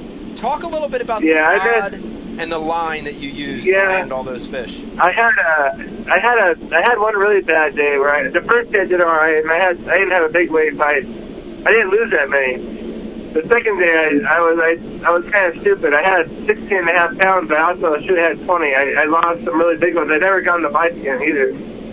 But the second day, they were biting a little funnier, and I kind of messed up and didn't make a hook change earlier than I should. I didn't do it early enough, and I lost like 10 or 12 keepers.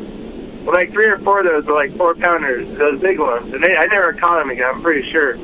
Once you hook them like that and bring them halfway back and they come off, they don't bite again. Yeah. So I switched from a 3-aught super heavy cover hook, which is a Gamakatsu, it was just too much steel for flipping that far back in the reeds. And when you're over like 8 or 10 foot reeds or toolies, when you set the hook, you gotta pull a lot of slack out of your line. You gotta pull a lot of, you gotta make some distance up, and you can't get the real solid hooks that you get when you're more vertical and straight to your bait. So I made a hook change after the second day. I went to a 4-aught heavy cover, just a regular heavy cover, and I got rid of the super one, and it's a lot thinner wire, smaller barb, but it had a big gap in it. And after I did that, I was back to normal. I only lost maybe 2 or 3 that I actually kind of hooked, but I caught almost everyone that bit. And I paired it up with the Sunline, the X1 30-pound braid, because the way I was fishing, I couldn't fish fluorocarbon. You wouldn't be able to get the fish in, so I had to use braids. I had to use lighter braid because of that. Right. That was probably the key. One of the keys that helped me. What about the rod? Because I know that's a rod that you've designed, that you're working on. Was that an important part of the equation for you?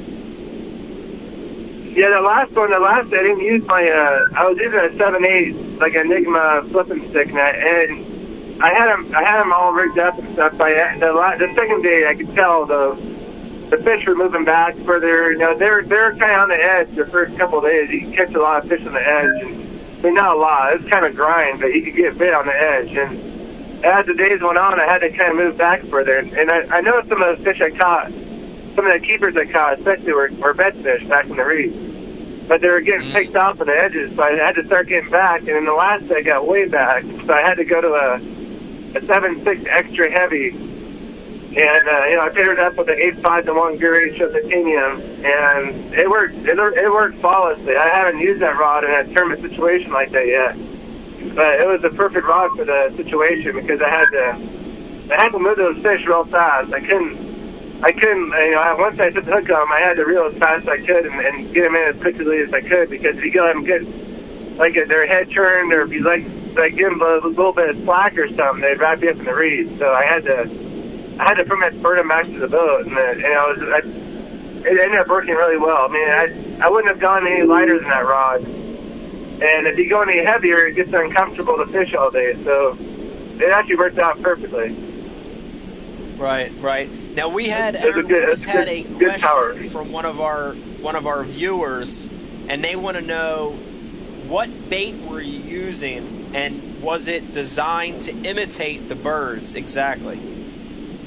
No, they wrote articles on that. It was because I was keen on areas that had birds. That I wasn't copying the hatch. I mean, those fish were eating birds, but they were eating non-crawdads too. So I just stuck with a typical, 3/4 ounce for the heavier one, a 1/2 ounce for the lighter one, bullet weight. Then I used a bobber stopper with the 4/0, and then I used one rod. I had the heavy rod, the heavy weight. I used a sea crawl, a green pumpkin sea crawl with a punch skirt. And it was about both my rigs were green pumpkin. And lighter one, I used a green punch skirt with a rage crawl and green pumpkin. And those are my two primary baits. I caught 2 fish this week on a drop shot that I weighed in that were off habitat, and I caught some on a spinner, big, like 1.25 ounce spinnerbait. I caught some fish on that I weighed in. I caught like 5 or probably 6 bed fish that I caught off the beds, and then the rest of them were flipping. So I kind of mixed it up. I think I caught 5 or 6 off habitat, 5 or 6 bed fish, and probably 8 or 10 flip fish that I weighed in. Gotcha. I did a little bit. Aaron, this is Pete. It was awesome watching Bassmaster Live, watching you do this stuff. But something that intrigued me that you said on Bassmaster Live was that you hate drop shotting. Is that true? I never have liked it. I don't like net fishing. I say that and people they think that's all I do, but I don't even like it. I like to move. I mean, if I can, I'll definitely pick moving over like a finesse bait. There's a lot of times when a finesse rig is more, your odds are better getting the bite and getting the fish in the boat than they are say on a reaction bait sometimes. And a lot of times I choose a drop shot or a Texas rig or something like that because my odds are if I throw this in there, I might put that fish and lose it. But if I get him on the drop shot, I'm going to catch him for sure. There's a 60 or 70% chance I might catch him on that, but there's a 90% chance I'll catch him on this. So I get stuck in a drop shot a lot. It's just a really productive, good way of catching fish. Even reaction-based fish, in certain situations will, smoke a drop shot. But my favorite lakes are like the river lakes, Lake Mead and Havasu, and they're really kind of, at times they're like power finesse lakes. Even when you like drop shot, you're not really drop shot slow. You're really hitting targets when you're pitching fast.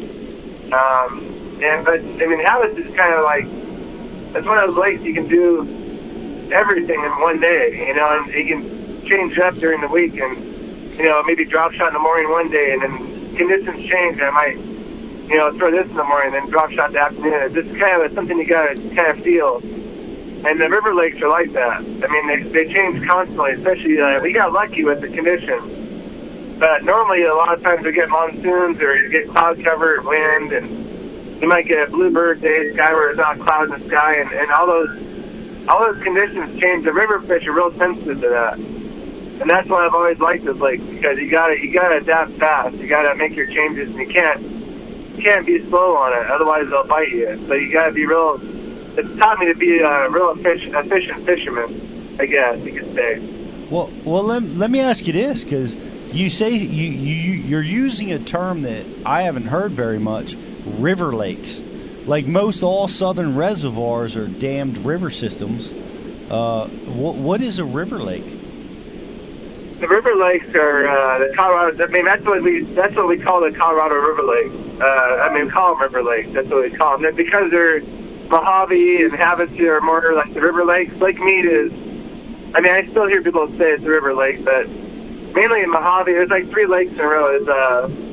I forgot the name of the one below Havasu. I can't remember. I've been there. I've fished it quite a few times, but those are they fish more like rivers, kind of. They're kind of like a mix. It's kind of got some big sections, but it's got a lot of water moving through it. It's got a constant flow. Even down lake, it flows pretty good. A lot of water flows, and it's narrower. It's not real wide, so we just call them river lakes. Colorado River Lakes. That's what I've always heard. That's what I've always called them for 25, 30 years. This is what it's been. Well, they certainly got a lot of water flowing through them all, and that makes sense. It's interesting. Why? What's up with lucky number 13? That was what I had to reach before I could win a tournament. I told my wife that beginning of this year that I had to get 13 seconds before I could win a tournament. Because I have really weird luck. It just seems like I get held back a lot. Like something happens. I know it happens to all of us, but I've had a lot of weird stuff happen. I mean, that's cost me tournaments, first places, and that. But the seconds come real easy. Like for some reason I get this. I wish I could get more first, but I had 12 seconds. I figured I needed probably 13 seconds before I could start really. Maybe I could win one, and it happened. I got 13th, second place for the 13th time last week, and then I told my wife, "See, I got 13 now. If I wouldn't have it, and I wouldn't have it." So I don't know. I don't know if it's just weird or I don't know. I don't really believe in luck, but sometimes I feel like I got to tell you what's funny about that. The 13 thing, Pete has the same superstition, but it. Hey, Ike, I can barely hear you. I want to hear what you're saying. Pete has to wait 13 years before he gets laid, so he goes once every 13 years before his wife bangs him. That's harsh. So about 13 years. Aaron, it's Dave here. So I guess majority of the fans, you view your 13, you view all these second places as some kind of a negative thing, where we all see that's what enamors us to you, is how amazing you are, that you were right there, like you were right at the end of it in 13 events. Like, it's amazing, dude. Like, I don't know. Please don't look at it that way, It's really fun. Yeah, it's fun being there. I mean, it's just fun, but it's kind of, after a while, it's like, I saw Clifford Birch. I saw when he got second. I could tell he was really bummed. I know the feeling.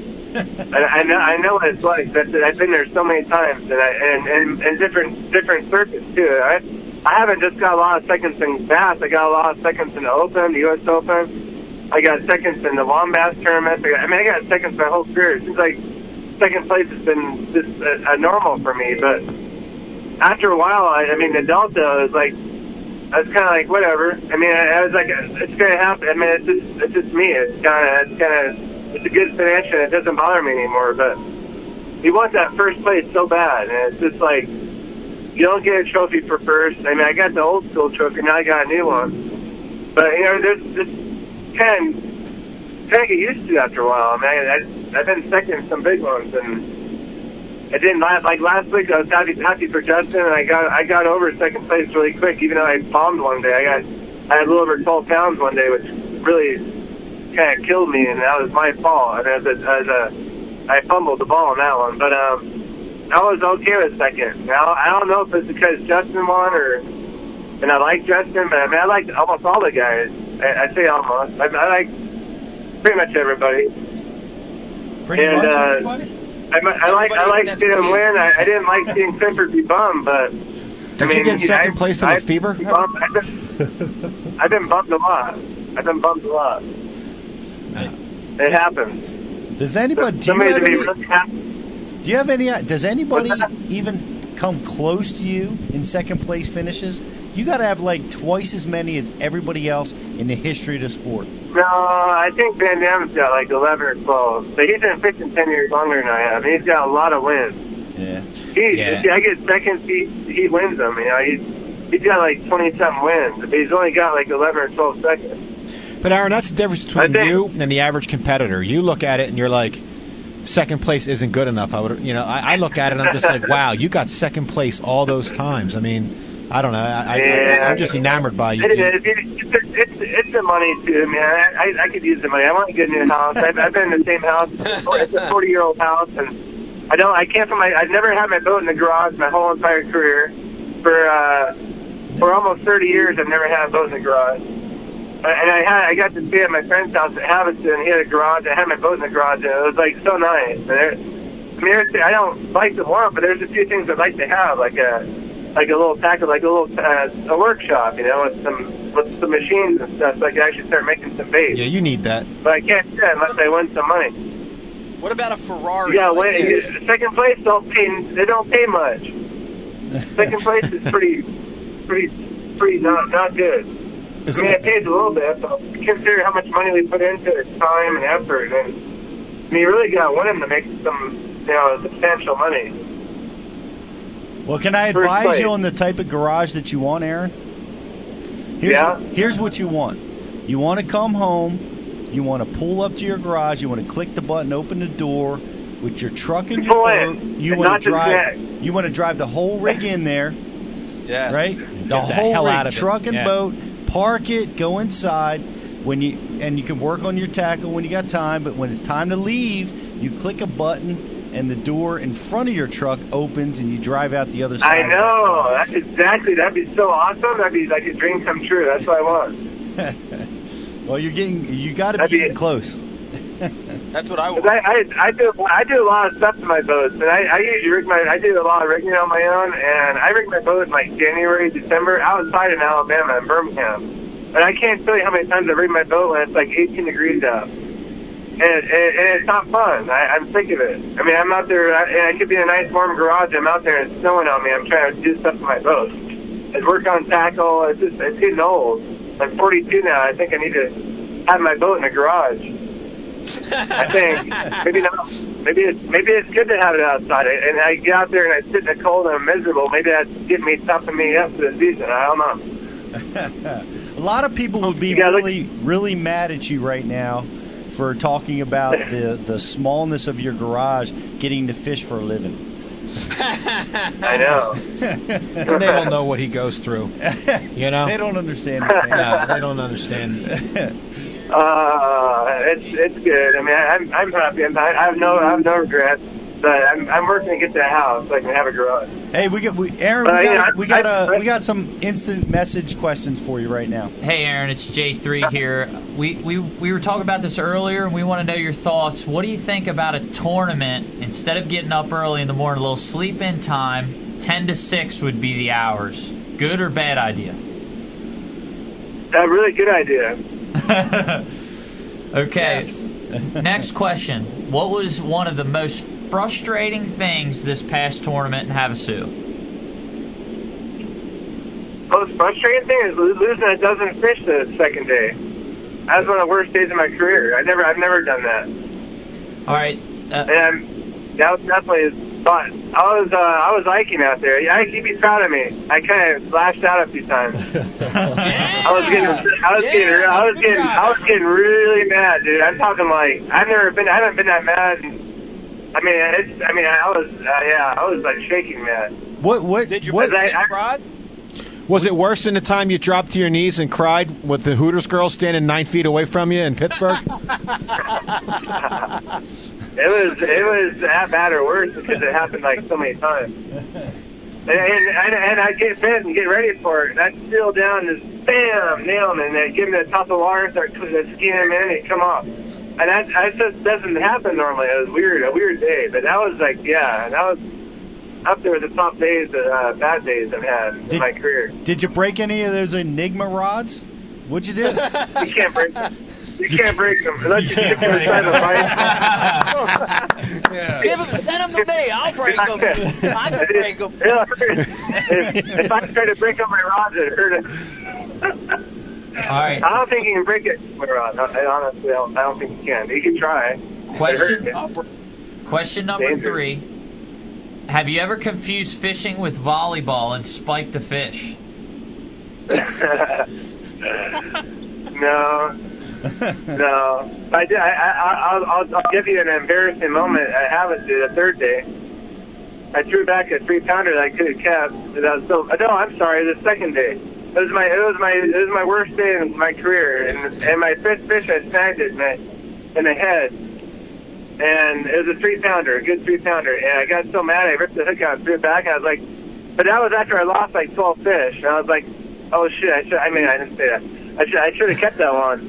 I should have called Chip and made sure. I didn't have the rule sheet with me. I wasn't paying attention because I worked too hard. I don't read stuff. I just kind of worked and do the best I can. And I was thinking of California, and I weighed a 2-pounder in that day. So I actually threw a 1 pound. I penalized myself a pound the second day. Wow, and still. I should have had 17. It was a good pound difference. I ended up catching them. My fish was a 2-pounder. Oh. That was an embarrassing, upsetting moment for me. I was hoping that it wouldn't cost me a tournament. But I went out there, and the next 2 days I fished probably a little more hard because I didn't want it to cost me. It would be my luck kind of. That would be the kind of deal that would cost me a tournament. Like, I mean, I've thrown dead. Like that Russ Lane one that at I don't know, lake in southern Alabama. We had it at Lake Jordan, and I killed all those fish that were dying on me in my live well, and I couldn't do anything to save them. Chemicals, ice, nothing helped. And I threw all those fish back, and I ended up weighing 3 dead ones with dead fish in them. I had like 23 pounds at one time, at one point. But I threw back and got all the way down to 20 pounds, and then I killed 3 fish, and then wrestling beat me by 4 ounces. That's just kind of like my career is gone. So I thought, after I threw that one back and found out it was a legal fish, I had a bad feeling about it. I shouldn't. That was a lot of weight to throw back, and I might need that weight, you know. But luckily, it didn't cost me. Wow. That was an embarrassing moment. This is a question for both Ike and Aaron. When do you guys think the West Coast will get an open circuit? Do you think it'll ever happen? You mean the Bass Open? Yeah. Well, I mean, it does in the past. That's how I qualified. I don't know. That's a hard question. I mean, I don't know why they don't. Maybe because, I mean, it is kind of down on the West Coast if you think about it. The circuits don't, they used to draw 120 to 160 boats, and a lot of the circuits on the West Coast are drawing like 60 boats now. And a lot of it is because of the restrictions. You can't just go from lake to lake anymore. I mean, you got so many restrictions because of the quagga mussels that it makes it really hard for tournament anglers to fish tournaments now, because you have to a lot of times have your boat inspected or you have to have a wire on it and have it in like they keep it. Some places they have to keep your boat for 30 days before you can launch it, and it just makes it hard now to fish out there. That's California. I mean, with the regulations, it's ridiculous. Aaron, this is Dave here. So listen, Aaron, on the show we have a rapid-fire question section. And these are questions tonight that are actually submitted by fans. Now, Mike, it's going to be a tag team format tonight where I'm going to ask Aaron a rapid-fire question, then I'll ask you one. And again, these are all submitted by fans. And Aaron, these questions start off pretty easy, and they sometimes get progressively a little more challenging to answer. Gotcha. Or offensive. Aaron, I'm going to start with you, okay? And this is an easy one. What's drier, the California drought or Ike's beer taps in his bar right now? I know he's got beer, so that's the California weather, but you guys are at a beer tap? Been out for a month. Yeah, he's left us here for 3 shows now, and they've been dry since 1 show. Yeah, man, you're not at that place. So if you're in Havasu, they don't have any beer taps dry in Havasu. No, we're full here. So what's your answer, Aaron? He said California. Oh, California's drier? Okay. Mike. Yeah, go ahead. All right, so our very own J3 here is a motivational speaker. Who would you rather get a motivational speech from, Mike? J3 or C-3PO? I'm definitely going to say C-P3O from Star Wars. Man. Definitely. All right, and for the fans... Robots are smart, man. Robots are smart, especially Gold LeMay. It is Gold LeMay. Yeah, that sound like Mel Brooks. Outstanding. So for those of you that don't know, Aaron is a marathon runner. Aaron's a very fit guy. He's very conscious of what he does with his body. So Aaron, what disgusts you more, catching a skinny bass or watching fat people eat?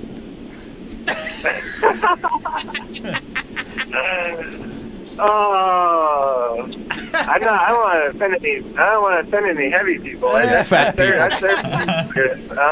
I think you already. I try to help people. I try to help my friends all the time again to eat healthier. But if I had to pick one, sometimes what people put in their body kind of makes me. I don't want to get offended by it. I feel like they shouldn't be doing it. So I guess a heavy person needs something real unhealthy that's kind of bothering me more. You can say fat. You can say fat, buddy. You're on Ike Live. You're not on Skeet Live where you got to say, scale challenge or something. Yeah, I've been fat before. I've been 235. I know what it's like. Whoa. I can say it. 235. No kidding. Wow, I'm like 190 right now. So I've been 190. I've been about 40, 50 pounds heavier right now. Wow. Wow. Oh. That's Yeah, disgusting. for a little while. I was like that for about 6 years. And I was like, screw that, and I got lean again. Much better to be lean. You can move so much easier and jump around. I know what it's like. It's good. It's good to be lean. Good for you, man. Mike. Yo, Mike. True or false? Your boat loses 5 to 10 miles per hour when Brian's in the passenger seat without a helmet on. Definitely. The drag from the ear. That's an ear joke. Both ears cause a lot of wind drag. Thank for you. Sure. Can't see them, but they're All right, Aaron. 5-foot Lake Erie rollers or California dispensary rollers?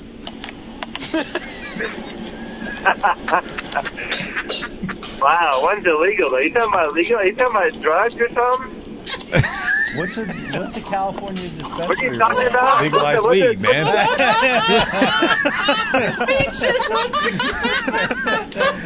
Aaron, if you didn't hear it, our very own Pete Glusek is such a stiff, he didn't even know that California legalized weed. He thought you were talking about sushi. Yeah. A new roll? So where are you going, Aaron? What dispensary roller are you talking about? Kush? Which one you talking about? Yeah, Great Bape? I mean, come on. Which one do I don't? I mean, what was the question again? Which one do I? All right, so would you choose a 5-foot Lake Erie roller or a California dispensary roller? I'm not going to say California dispensary roller. I don't know what you're talking about. All right, man. Pleading the fifth's a good angle. They don't scare me. I'm in a 921 Phoenix. I'm fine with it. Next question. All right, Mike. This is from a viewer. Oh, that's bad. That's a bad sign, Mike. That means Dave wrote this one. What received Ike's wrath worse?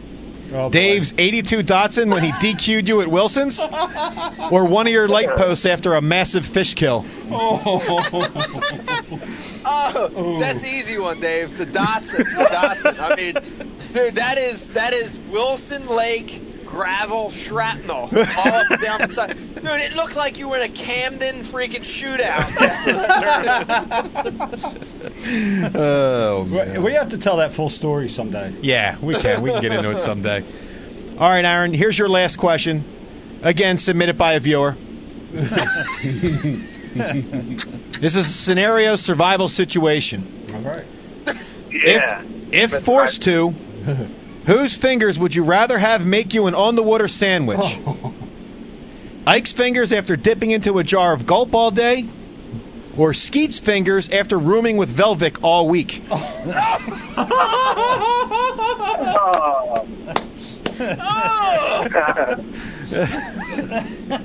I know. Skeet's not doing that.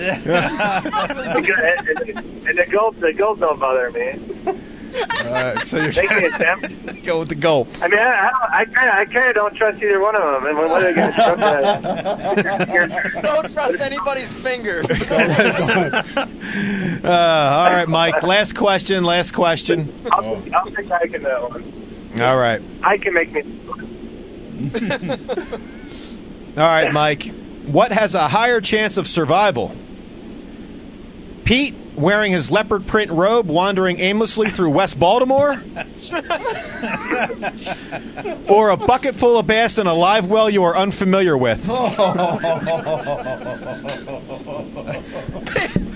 I'd have to go with Pete with the bathrobe in West Baltimore. Definitely. Fresh meat. All right. Well, that concludes this evening's episode of Rapid Fire. That's awesome. Outstanding. Hey. Well done, Dave. The viewers submitted this. Well done, viewers. The viewers. Hey, let's wrap this up. Aaron, thank you for calling us. I know you're driving back. You want to get back and see Leslie and the kids. Thanks for taking time out for Ike Live. Congratulations again. Congrats. And I'll see you in like a week. I'll see you at Lake Fork. Yeah. Fork. You got We're gonna have to catch 30 pounds. We're gonna have to catch 30 plus pounds a day to win that one. Good job, Aaron. Thanks for coming on, buddy. Thanks, Aaron. Congrats, buddy. Good job. Safe trip home. Great babe. Thank you, everybody. Oh, there's Stelly. There you go. Oh, that was AA Ron Martins. Yeah, that was fun. Wow. He's man, cool, man. Those I got to tell you, those fans submit some pretty awesome rapid fire questions. Yeah, with a lot of inside knowledge, man. They really watch the show and pay attention. How do you think they knew about the Datsun, the old Datsun incident? That was pretty impressive. Maybe it was one of 4 other people that were there when it happened that submitted it. You think it was Don Palazzo? No. Or was it Dexter? It was how many points do I need to make it to the classic? Classic. All right, folks. What else we got? What else we got? Well, I got something. What? Pete Glusick? How about Major League Fishing on CBS on Saturday? I had my neighbor track me down while I was parking my boat in my driveway, commenting about the fishing tournament on CBS on Saturday. I didn't even know they were on CBS. Well, I didn't know it either. I didn't get to watch it, but I can tell you this. That Major League Fishing, there's something about that show. I mean, it's every single customer I get talks about, do I like Major League Fishing? How much they love it. I've never heard a negative comment about the viewership from the viewership perspective. No, they do a good job. They love watching that show. And the fact that they were on a major network, I mean, who else is doing that? That's pretty significant. Yeah. Another show, by the way, which focuses on not catching fish.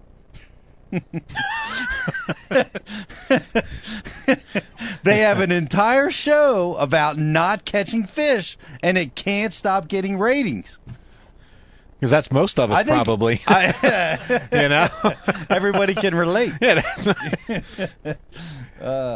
Something else. I mean, you know what? I would mention this conversation on our last show, before I watched Bass Live, I would have been like, yeah, but now that I'm watching Zona narrate when these guys are competing, I mean, it's taking out MLF for me, man. Well, you think about it. Try pitching that to a network. I got a great show concept. A bunch of guys going fishing and not catching anything. Well, we kind of have that now. A bunch of guys sitting around talking about nothing. Like we kind of did that. And successfully. Peace out. Hey, Mike, put Becky back. Can you put the headset on Becky? There was a rapid fire question for her. I got a rapid fire question for you real quick. You got to take over. Beck Live. Beck, you're on. This is Dave. We just did rapid fire. We just concluded it, but a viewer did submit a question for you, and the question is, what costs more money on the West Coast swing? The fuel to get out there, or your internet shoe order you placed while en route? I don't think I ordered shoes en route, did I? Because I was stuck driving because Mike had to go and have his leg cut open, so the gas. There you go, caller. Suck it. Love you, Beck. Happy Mother's Day again. I love you too. You're making Pete's customers happier by every second. Yep. I'm here for you. All right, bye, guys. Wait, one more thing, Beck. One more thing. Becky. Wait. I just strangled my wife with the headphones. All right, here's something we've got to draw attention to. Is we have to now, at this time, according to my calculations, we're about 8 minutes out. We've got to pick a winner from the Watch Ike Live photo contest. Brian, a.k.a. The Carpenter, a.k.a. Spock, a.k.a. Ding Dong. Perch jerker. Wait, what is perch jerker, by the way? I mean... Perch jerker. It's an insult. I don't know, is it? Yeah, I would think it's an insult. I don't know which one I like better, Ding Dong or Perch Jerker. I like the ding dong one. Well, we'll go with that. I've been keeping an eye here on the social media posts. Good. We've got some phenomenal submissions, man. Yeah. How do you want to handle the selection of tonight's winner? Pretty amazing. I'd like to just make you do it. I think you just pick. You want to make me do it? I mean, Yeah. look, this is just Instagram real quick, and look at all these submissions in one night. That's pretty impressive. Look at that. Any bikini ones? We don't have any bikinis, but we did have that amazing submission. I showed that earlier in the show. Winning. That was a great one. I would say that's in my top 3. Agreed. How about the guy on the toilet with the beer? The guy on the toilet definitely is in my top 3. Agreed. I would say that was in my top 3. The wallpaper almost like locks that one up. That wallpaper really kicks it up a notch. It's polka dot wallpaper. Now look at this one. This one comes from the Bearded Wonder 85. Just look at the body physique on this guy. Oh, that wins, dude. Come on. That's hot, dude. Come on, man. He did like a Kim Kardashian selfie. Dude, looking like Duck Dynasty, dude. Is that one leg or two? That's awesome. Yeah. That's wow. one leg. That's one leg? That's a thigh, dude. Oh. That's one big ass leg. That could feed a whole tribe in the that one a Congo, lot. dude. Wow. That's a Man, thunderous leg. there's some good ones. I like that here. one. There's I like some good ones. Hang on, we got a guy on IM. He says, he said, do you want me to submit one of me wearing a bikini? And I wrote back yes. We'll see if that one comes through in a minute. He better hurry up. Yeah. You better hurry. We're making this decision in 2 minutes. Yeah, you're about better done, hurry. dude. Your humor should have happened about 2 hours ago. I like Hey, the guy. I don't know. Well, you we're might- taking it to a vote. My vote is the bearded dude with the triple thigh on the ground. That dude's a riot, man. They say the bearded guy needs pasties. He's out. I get the humor on that, though. I mean, that was awesome. Come Yeah, on. it was. It was solid. Well, we do have. Let me show you. And speaking of some of the best photos, I switched from Instagram to Twitter, and here on watching Ike live in the hot tub. Look at this. That's pretty good. Yeah. Although we don't see the Ike live in the background. Yeah, there's no Ike live. It's just a selfie of him and his attractive significant other. Well, he's the first one to post a attractive significant other. That's Yeah. Scott Edmonds submitted that 1 hour ago. Shout That's out to a Scott. pretty good one. That's a pretty good one. Pretty good. Scott, Pete's customers will now stalk your attractive significant other. Be careful. Oh wait a minute. The Don posted one, and he's not in it. But look at liquor to the right screen. Oh yeah. That's awesome. It's awesome. We got a bunch of alkies watching the show. It's perfect. Oh wait a minute. Here we've got one with somebody watching Ike Live, and look at the screen above Ike Live. Shaq. Shaq. Yeah, I saw that. That's Shaq. We've made the mainstream. We're in the same ballpark. It's pretty impressive. I don't know. Let's take a vote, guys. You want to vote on this? I'm thinking, man, there's a lot of good ones here. What do you think? Well, go ahead, Brian. I got Polka Dot Potty. Yeah, that's a good one. I'm liking Polka Dot Potty. I'm with you on that one. I'm going with beard, selfie, Bearded lady. bearded lady. Jill the bearded lady. Yeah. I'm Pete? going with the bearded lady. Okay, so we got one for I'm with bearded you lady. guys. Pete, what are you voting for? I don't know. I haven't seen one that I like. What? Pete's that guy at the restaurant that's a dick with his menu. Like, the waitress is coming back 100 different times.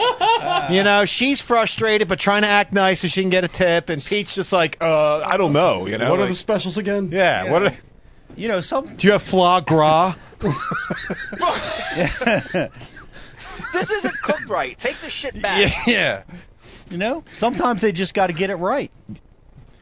I don't. I got it. You know what, Mike, keep peeling. Pete's not ready. Mike, what's your vote? You know, I saw a lot there that I liked, and I think at this and there's we got ones coming in constantly. Here's one with a young man with Billy the Bass on the back wall. That's hot. And a lot of watching Ike rods. Live. That's a great one. I got to say the one with the guy taking a dump is going to be my That's vote. it. No matter what Pete votes on, it don't matter. It's three. It's three. You know. But there's but that's an old shot. You don't think that's tonight? Oh. Ooh. That was Photoshop. That's Or Photoshop. this one. That's a good one. Hold on. Brian and J3 are investigating a photo. What do you got? Dave knows we got something good and he wants a part of it. What do you got, man? We're going polka dot potty. All right. Sorry, everyone else. Sorry, scale challenge guy with a beard on the ground. Nah, he was definitely. I tried, man. That was pretty awesome. Polka dot potty it is. Nope, congratulations. All right. Get in the pack. I don't think I've ever took a dump with a hat on. All right, so who's the winner? We talking bathroom winner? Yeah. Polka dot potty. The potty winner is the winner of tonight's Ike Live. You are going to receive the amazing grand prize of a Tackle Warehouse gift pack, which includes a hat. It includes a $25 Tackle Warehouse gift card, a koozie, and a bumper sticker that you can stick anywhere, including on your bathroom wall to offset the horrible polka dots that your wife put up as wallpaper. Hey, All right. Give us one to Mike. You got to answer this in 3 words. All right. So why don't we do this? Why don't we open it up to... Oh, Mike, real quick, tell him how to. He's got to send us the address somehow. Okay, yes. So the winner tonight, let me reference it one more time, Poker is Poker Fishin'. That's POKERFISHIN. Poker Fishin'. If you will send us a direct DM, a direct message with your address, we will be sure to get that out to in the mail to you recently. Oh, but wait, we have 2 options, right? We can get it to you without a signature. We want to talk about that? Oh, yeah, go ahead. We'll get it to you. No, go ahead, talk about that. Okay. If you want the hat signed and you don't mind waiting about 3 weeks, we'll sign that hat for you. You'll sign the hat. No, we will. The entire cast of Ike Live will sign the hat and get it sent to you. If you just want the hat without any signatures, we'll have it to you within a week. It's going to be even funnier. He's like, just take the hat. I'm good. Well, J3's signature's got to be worth at least an extra $1. Can I just get... It's the astronaut helmet. Yeah, but that extra motion might rip his shirt, dude. Extra small? Sorry, man. It's a schmedium. Schmedium. It's a schmall. It's a small. Jersey hey, show. I'm rocking the 80s tank top tonight. Nice. I don't know if you noticed that. Italian horn.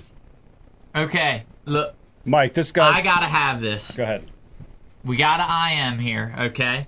And let's open it up. 3 questions we'll answer because everybody asks off-the-wall questions all night long, and we try to incorporate them. It's very difficult, but we try to get you answered as best as possible. And I was cleared by Brian to let this guy have it.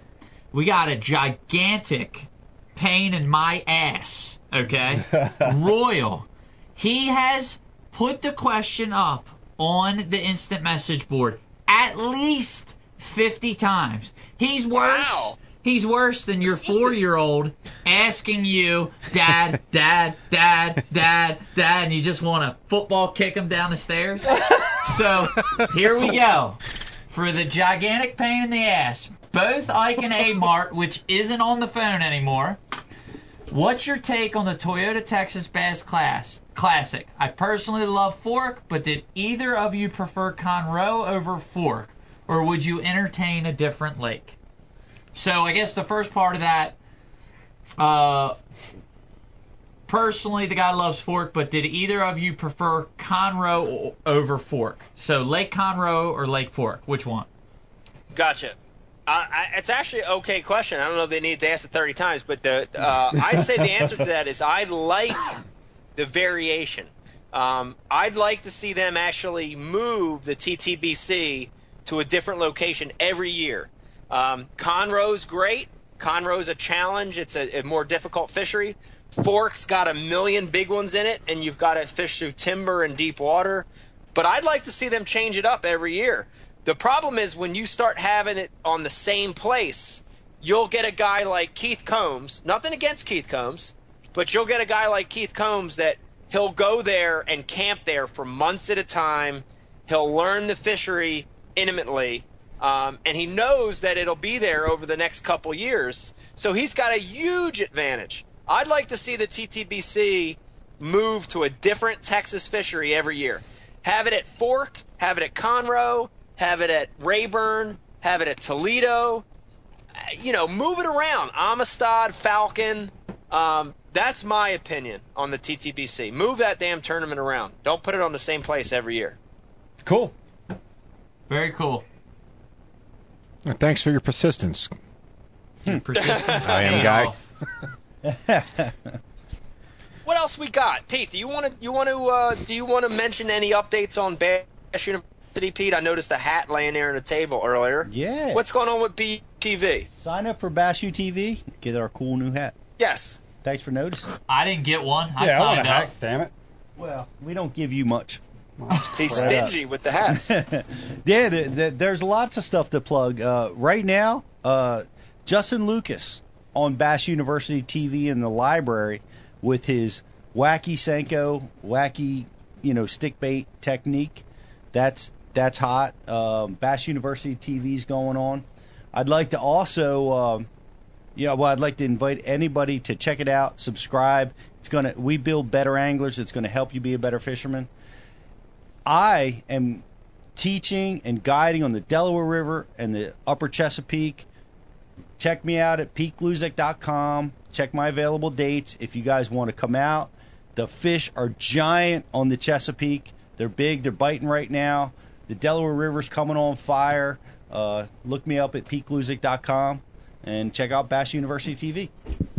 And I'll second that. Pete's been mentoring me for 5 years now. I mean, it's been a while. I don't know how long it's been. But somebody was commenting on that the other day, and I'm like, it's been a long time. But we went out on the bay the other day and tore them up pretty good. So. Yeah. Was it motivational? No, it was not motivational. Like, does he have a name for you, like Skipper and Gilligan, like little buddy? Like, does he call you anything? Do you call him Sensei? Like, what do you? We can't disclose that over the air at this time. So you don't even throw your number one student, Sensei Pete, doesn't give his number one student not even a hat. No, well, we hooked John up with the best of the best. And John, I'd be on. Not everybody's like John.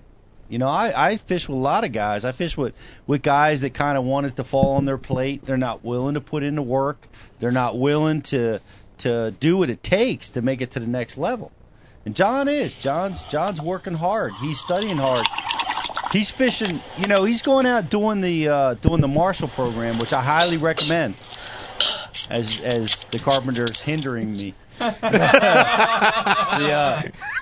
In all honesty, I mean, you don't just get to fish the elites, dude. You got to hustle, man. You got to grind. You got to commit. You got to sacrifice. No, I have no doubt J3's got all of that stuff, dude. It's hard. I'm just saying you at least have an extra small shirt for him to rock. That's all, man. I mean, J3's got a good, he's built. Whatever. If I was built like you, I'd wear extra small shirts. This is actually an extra large. It looks extra small, but don't. That's at least a 2X. Nah, dude. Well, I haven't put this shirt on in about 15 years. That's a 1X? Yeah, man. Yeah. Wow. Yeah, I could swim in it. Since he brought it up, and we're going to do the motivational moment, 30 might seconds. as well go right into it.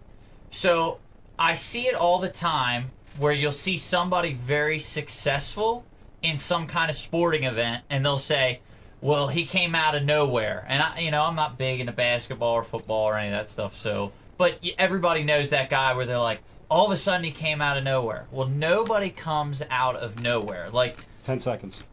Hey. No, go ahead. I like where this is going. You hear this all the time in MMA. Go ahead, dude. But nobody comes out of nowhere. I mean, damn right. Perfectly like, Mayweather. Somebody said the other day, why did he make $1.2 million or whatever he made on that fight? And I argued it with him. I said, well, wait a second. $180 million. Whatever he made, who cares? He deserved every penny of it. How many years did he spend in the gym eating right, missing stuff with his family, beating up his girlfriends? Right. Being totally focused. At least 4 or 5 times. In the gym. Hey, that's training. Everybody needs training. But they spend diligently just 24/7 focused in the zone. Mike knows, I'm sure. Mike's missed many birthdays, many times with his kids, trying to make it happen. And that's what it takes. So today's motivational moment, focus on success like your life depends on it. Because it does. If you're in your career, it doesn't matter what you're doing in life. Whatever it is, focus on success like your life depends on it, because your life does depend on you being successful. Well, I'll take it. I'll talk on that point, because Justin Lucas here tonight won his first, elite tournament, his first professional tournament. And everybody's like, he's the young gun, he's just brand new. This is his 6th year as a pro. Oh yeah, he's been doing it for a while. Yeah, he's not fresh out the box here. It's not. It seems overnight, but it's his 6th year. A lot of work there. Right. A point well taken. I almost feel this duty. I watched something Saturday night, and it's been a very long time that I've been impressed by a boxing match. But HBO put on a fight between James Kirkland and Canelo Alvarez. I recommend, guys, if you want to watch not a boxing match, a fight, it only goes 3 rounds. Please, YouTube this Canelo Alvarez, James Kirkland fight from Saturday night. It was an awesome not a boxing match, it was an awesome fight. It was actually what boxing was when we grew up in the 80s watching it. It was pretty cool, man. Duking it out, or it was a slugfest. They weren't boxing. Bite the guy's ear off like Tyson? Nah, there was no ear bites, man. I'll eat your children. Well, what do you think of the Mayweather fight? It was terrible. It was horrible. We're not talking about it. We're not even going to talk about it because it was absolutely terrible. A mockery. See, I dispute that. All right, good. Dispute it when we're at the bar. Yeah. We actually have to wrap this shit up. All Mayweather does is win. He didn't win because he wasn't fanatical or crazy about the way he won. All he does is win. But everybody cracked down on him because he was a defensive fighter and wasn't spectacular. But screw that hippie. He's got more wins than any. Well, he's about to tie the all-time wins in boxing. Other than Kirkland, it was pretty impressive. Really? You watched it? You talking to me? Yeah, I'm talking to you. I can't see. I got X mark right over your face. You actually watched that? What, the fight? Yeah. Well, I watched the ESPN highlights. Oh, so you didn't see the fight. So you took a big shit on me in my report that I studied on with the fish. You didn't even watch the friggin' fight, dude. Dude, that fight was awful. That was horrific. Awful. Not one guy had a bruise on him. No, each guy looked like he could take a prom picture. On the bench. Well, I tell you what I didn't like about it was how Pacquiao. Even though you didn't say it, go ahead. Well, I didn't like the way he complained about his injury. All right. Yeah. I didn't like that. Well, how about John Murray? John Murray? At Havasu. What did he complain about? His injuries. He had a good tournament. Yeah, he had a cut finger and some tendonitis. Did he really? Cut finger? Yeah. No kidding. Three finger. Uncle, 3 finger. All right, Mike. Hey, speaking of injuries, I'm sure the people want to know, Mike, how's your leg doing? Huh? How's your leg? Oh, leg is great. I have taken off the compression sock. I've taken off the compression sock totally. The scar is healing. I'm feeling good. I'd say I'm 85 to 90% back. So thank you for asking about the leg. It's very good. Legs. Awesome. Thank you. Well, good for you. Thank you. All right. Let's wrap this up, huh? Yeah, that was a good show, guys. Yeah. I was entertained. Yeah, great show. Exciting show. Let me real quick, let me wrap up a couple things and remind everybody that if you missed it, or if you know a buddy or a friend or an uncle or a buddy or whatever, and they want to hear this show, you can download this anytime. You can download the Ike Live show right on MikeIaconelli.com, or, very exciting, Brian the Carpenter, a.k.a. Ding Dong, we are on iTunes and Stitcher. Yes. Is that correct? Yes, that's correct. Yeah, and you can download us anytime on iTunes and Stitcher. And while you're there, especially on iTunes, write a review if you like Please the show. Write a review. If you're watching the show in a bathroom with polka dots taking a dump and you like it, write a review and let us know why you like the show. Much appreciated. Also, want to remind you, please log on to one of our social media sites and like it. Ike Live Show, Instagram, Twitter, Facebook. Check us out. And please check out the Xmark Take Back Your Weekend promotions. Brian, are we going to run that at the end of the show or no? Okay. Yeah, I think we should. You? Maybe. Okay. Oh, maybe? Just check it out. Xmark Sweepstakes, Take Back Your Weekend promotion. Submit a video. Your chance to win a brand new lawnmower or the crappy second place prize of the day fishing with me. What else we got, Bri? Hey, guys, listen. I think that's about it, man. Well, I was just going to suggest something. For people who aren't familiar with podcasting, if you're not watching it live, when you have your commutes on your way to your tournaments, it's a great opportunity to just listen to the audio only. Or sit your phone up on your dashboard and you can peek at the show every now and then. But it's a great opportunity to watch and listen to the show while you're on your way to your events in the morning. You don't have to watch it live. You guys can listen to it anytime you want. Or sitting in church or while your wife's bitching at you, put the earbuds in and working out, tune that shit out. Washing the dog. That's it. Laying concrete. Hey, Mike, when we getting you back in the studio? So the good news is I will officially be back in the studio for the June show of Ike Live, which is very exciting.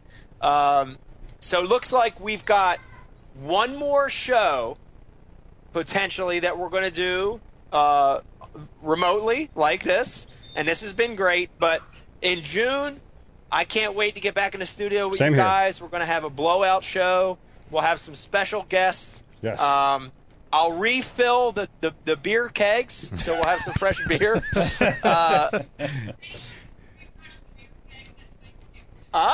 What's she saying? What's she saying? Beck said, you guys could refresh the beer kegs as a gift. Yeah, but you know what? It got quiet in the studio. It got the worst beer you could ever imagine. You're invaded by crickets. Locust. Let's wrap it up.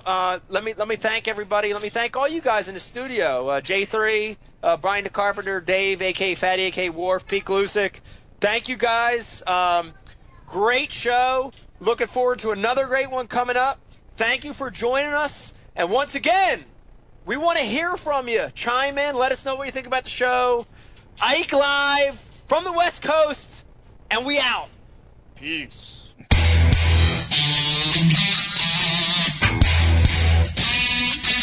Hey folks, Mike Iaconelli here, and you know what I'm going to do when I take back my weekend. I'm going fishing.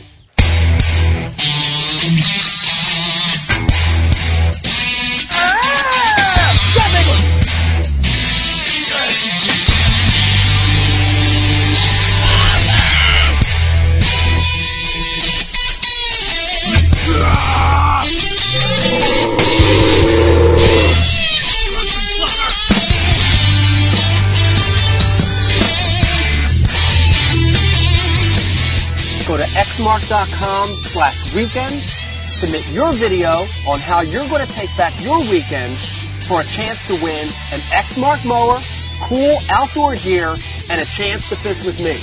Yeah! What's your favorite way to enjoy a weekend? Create and submit your Take Back Your Weekends video at xmark.com/weekends for a chance to win one of 18 prize packages valued at over $31,000.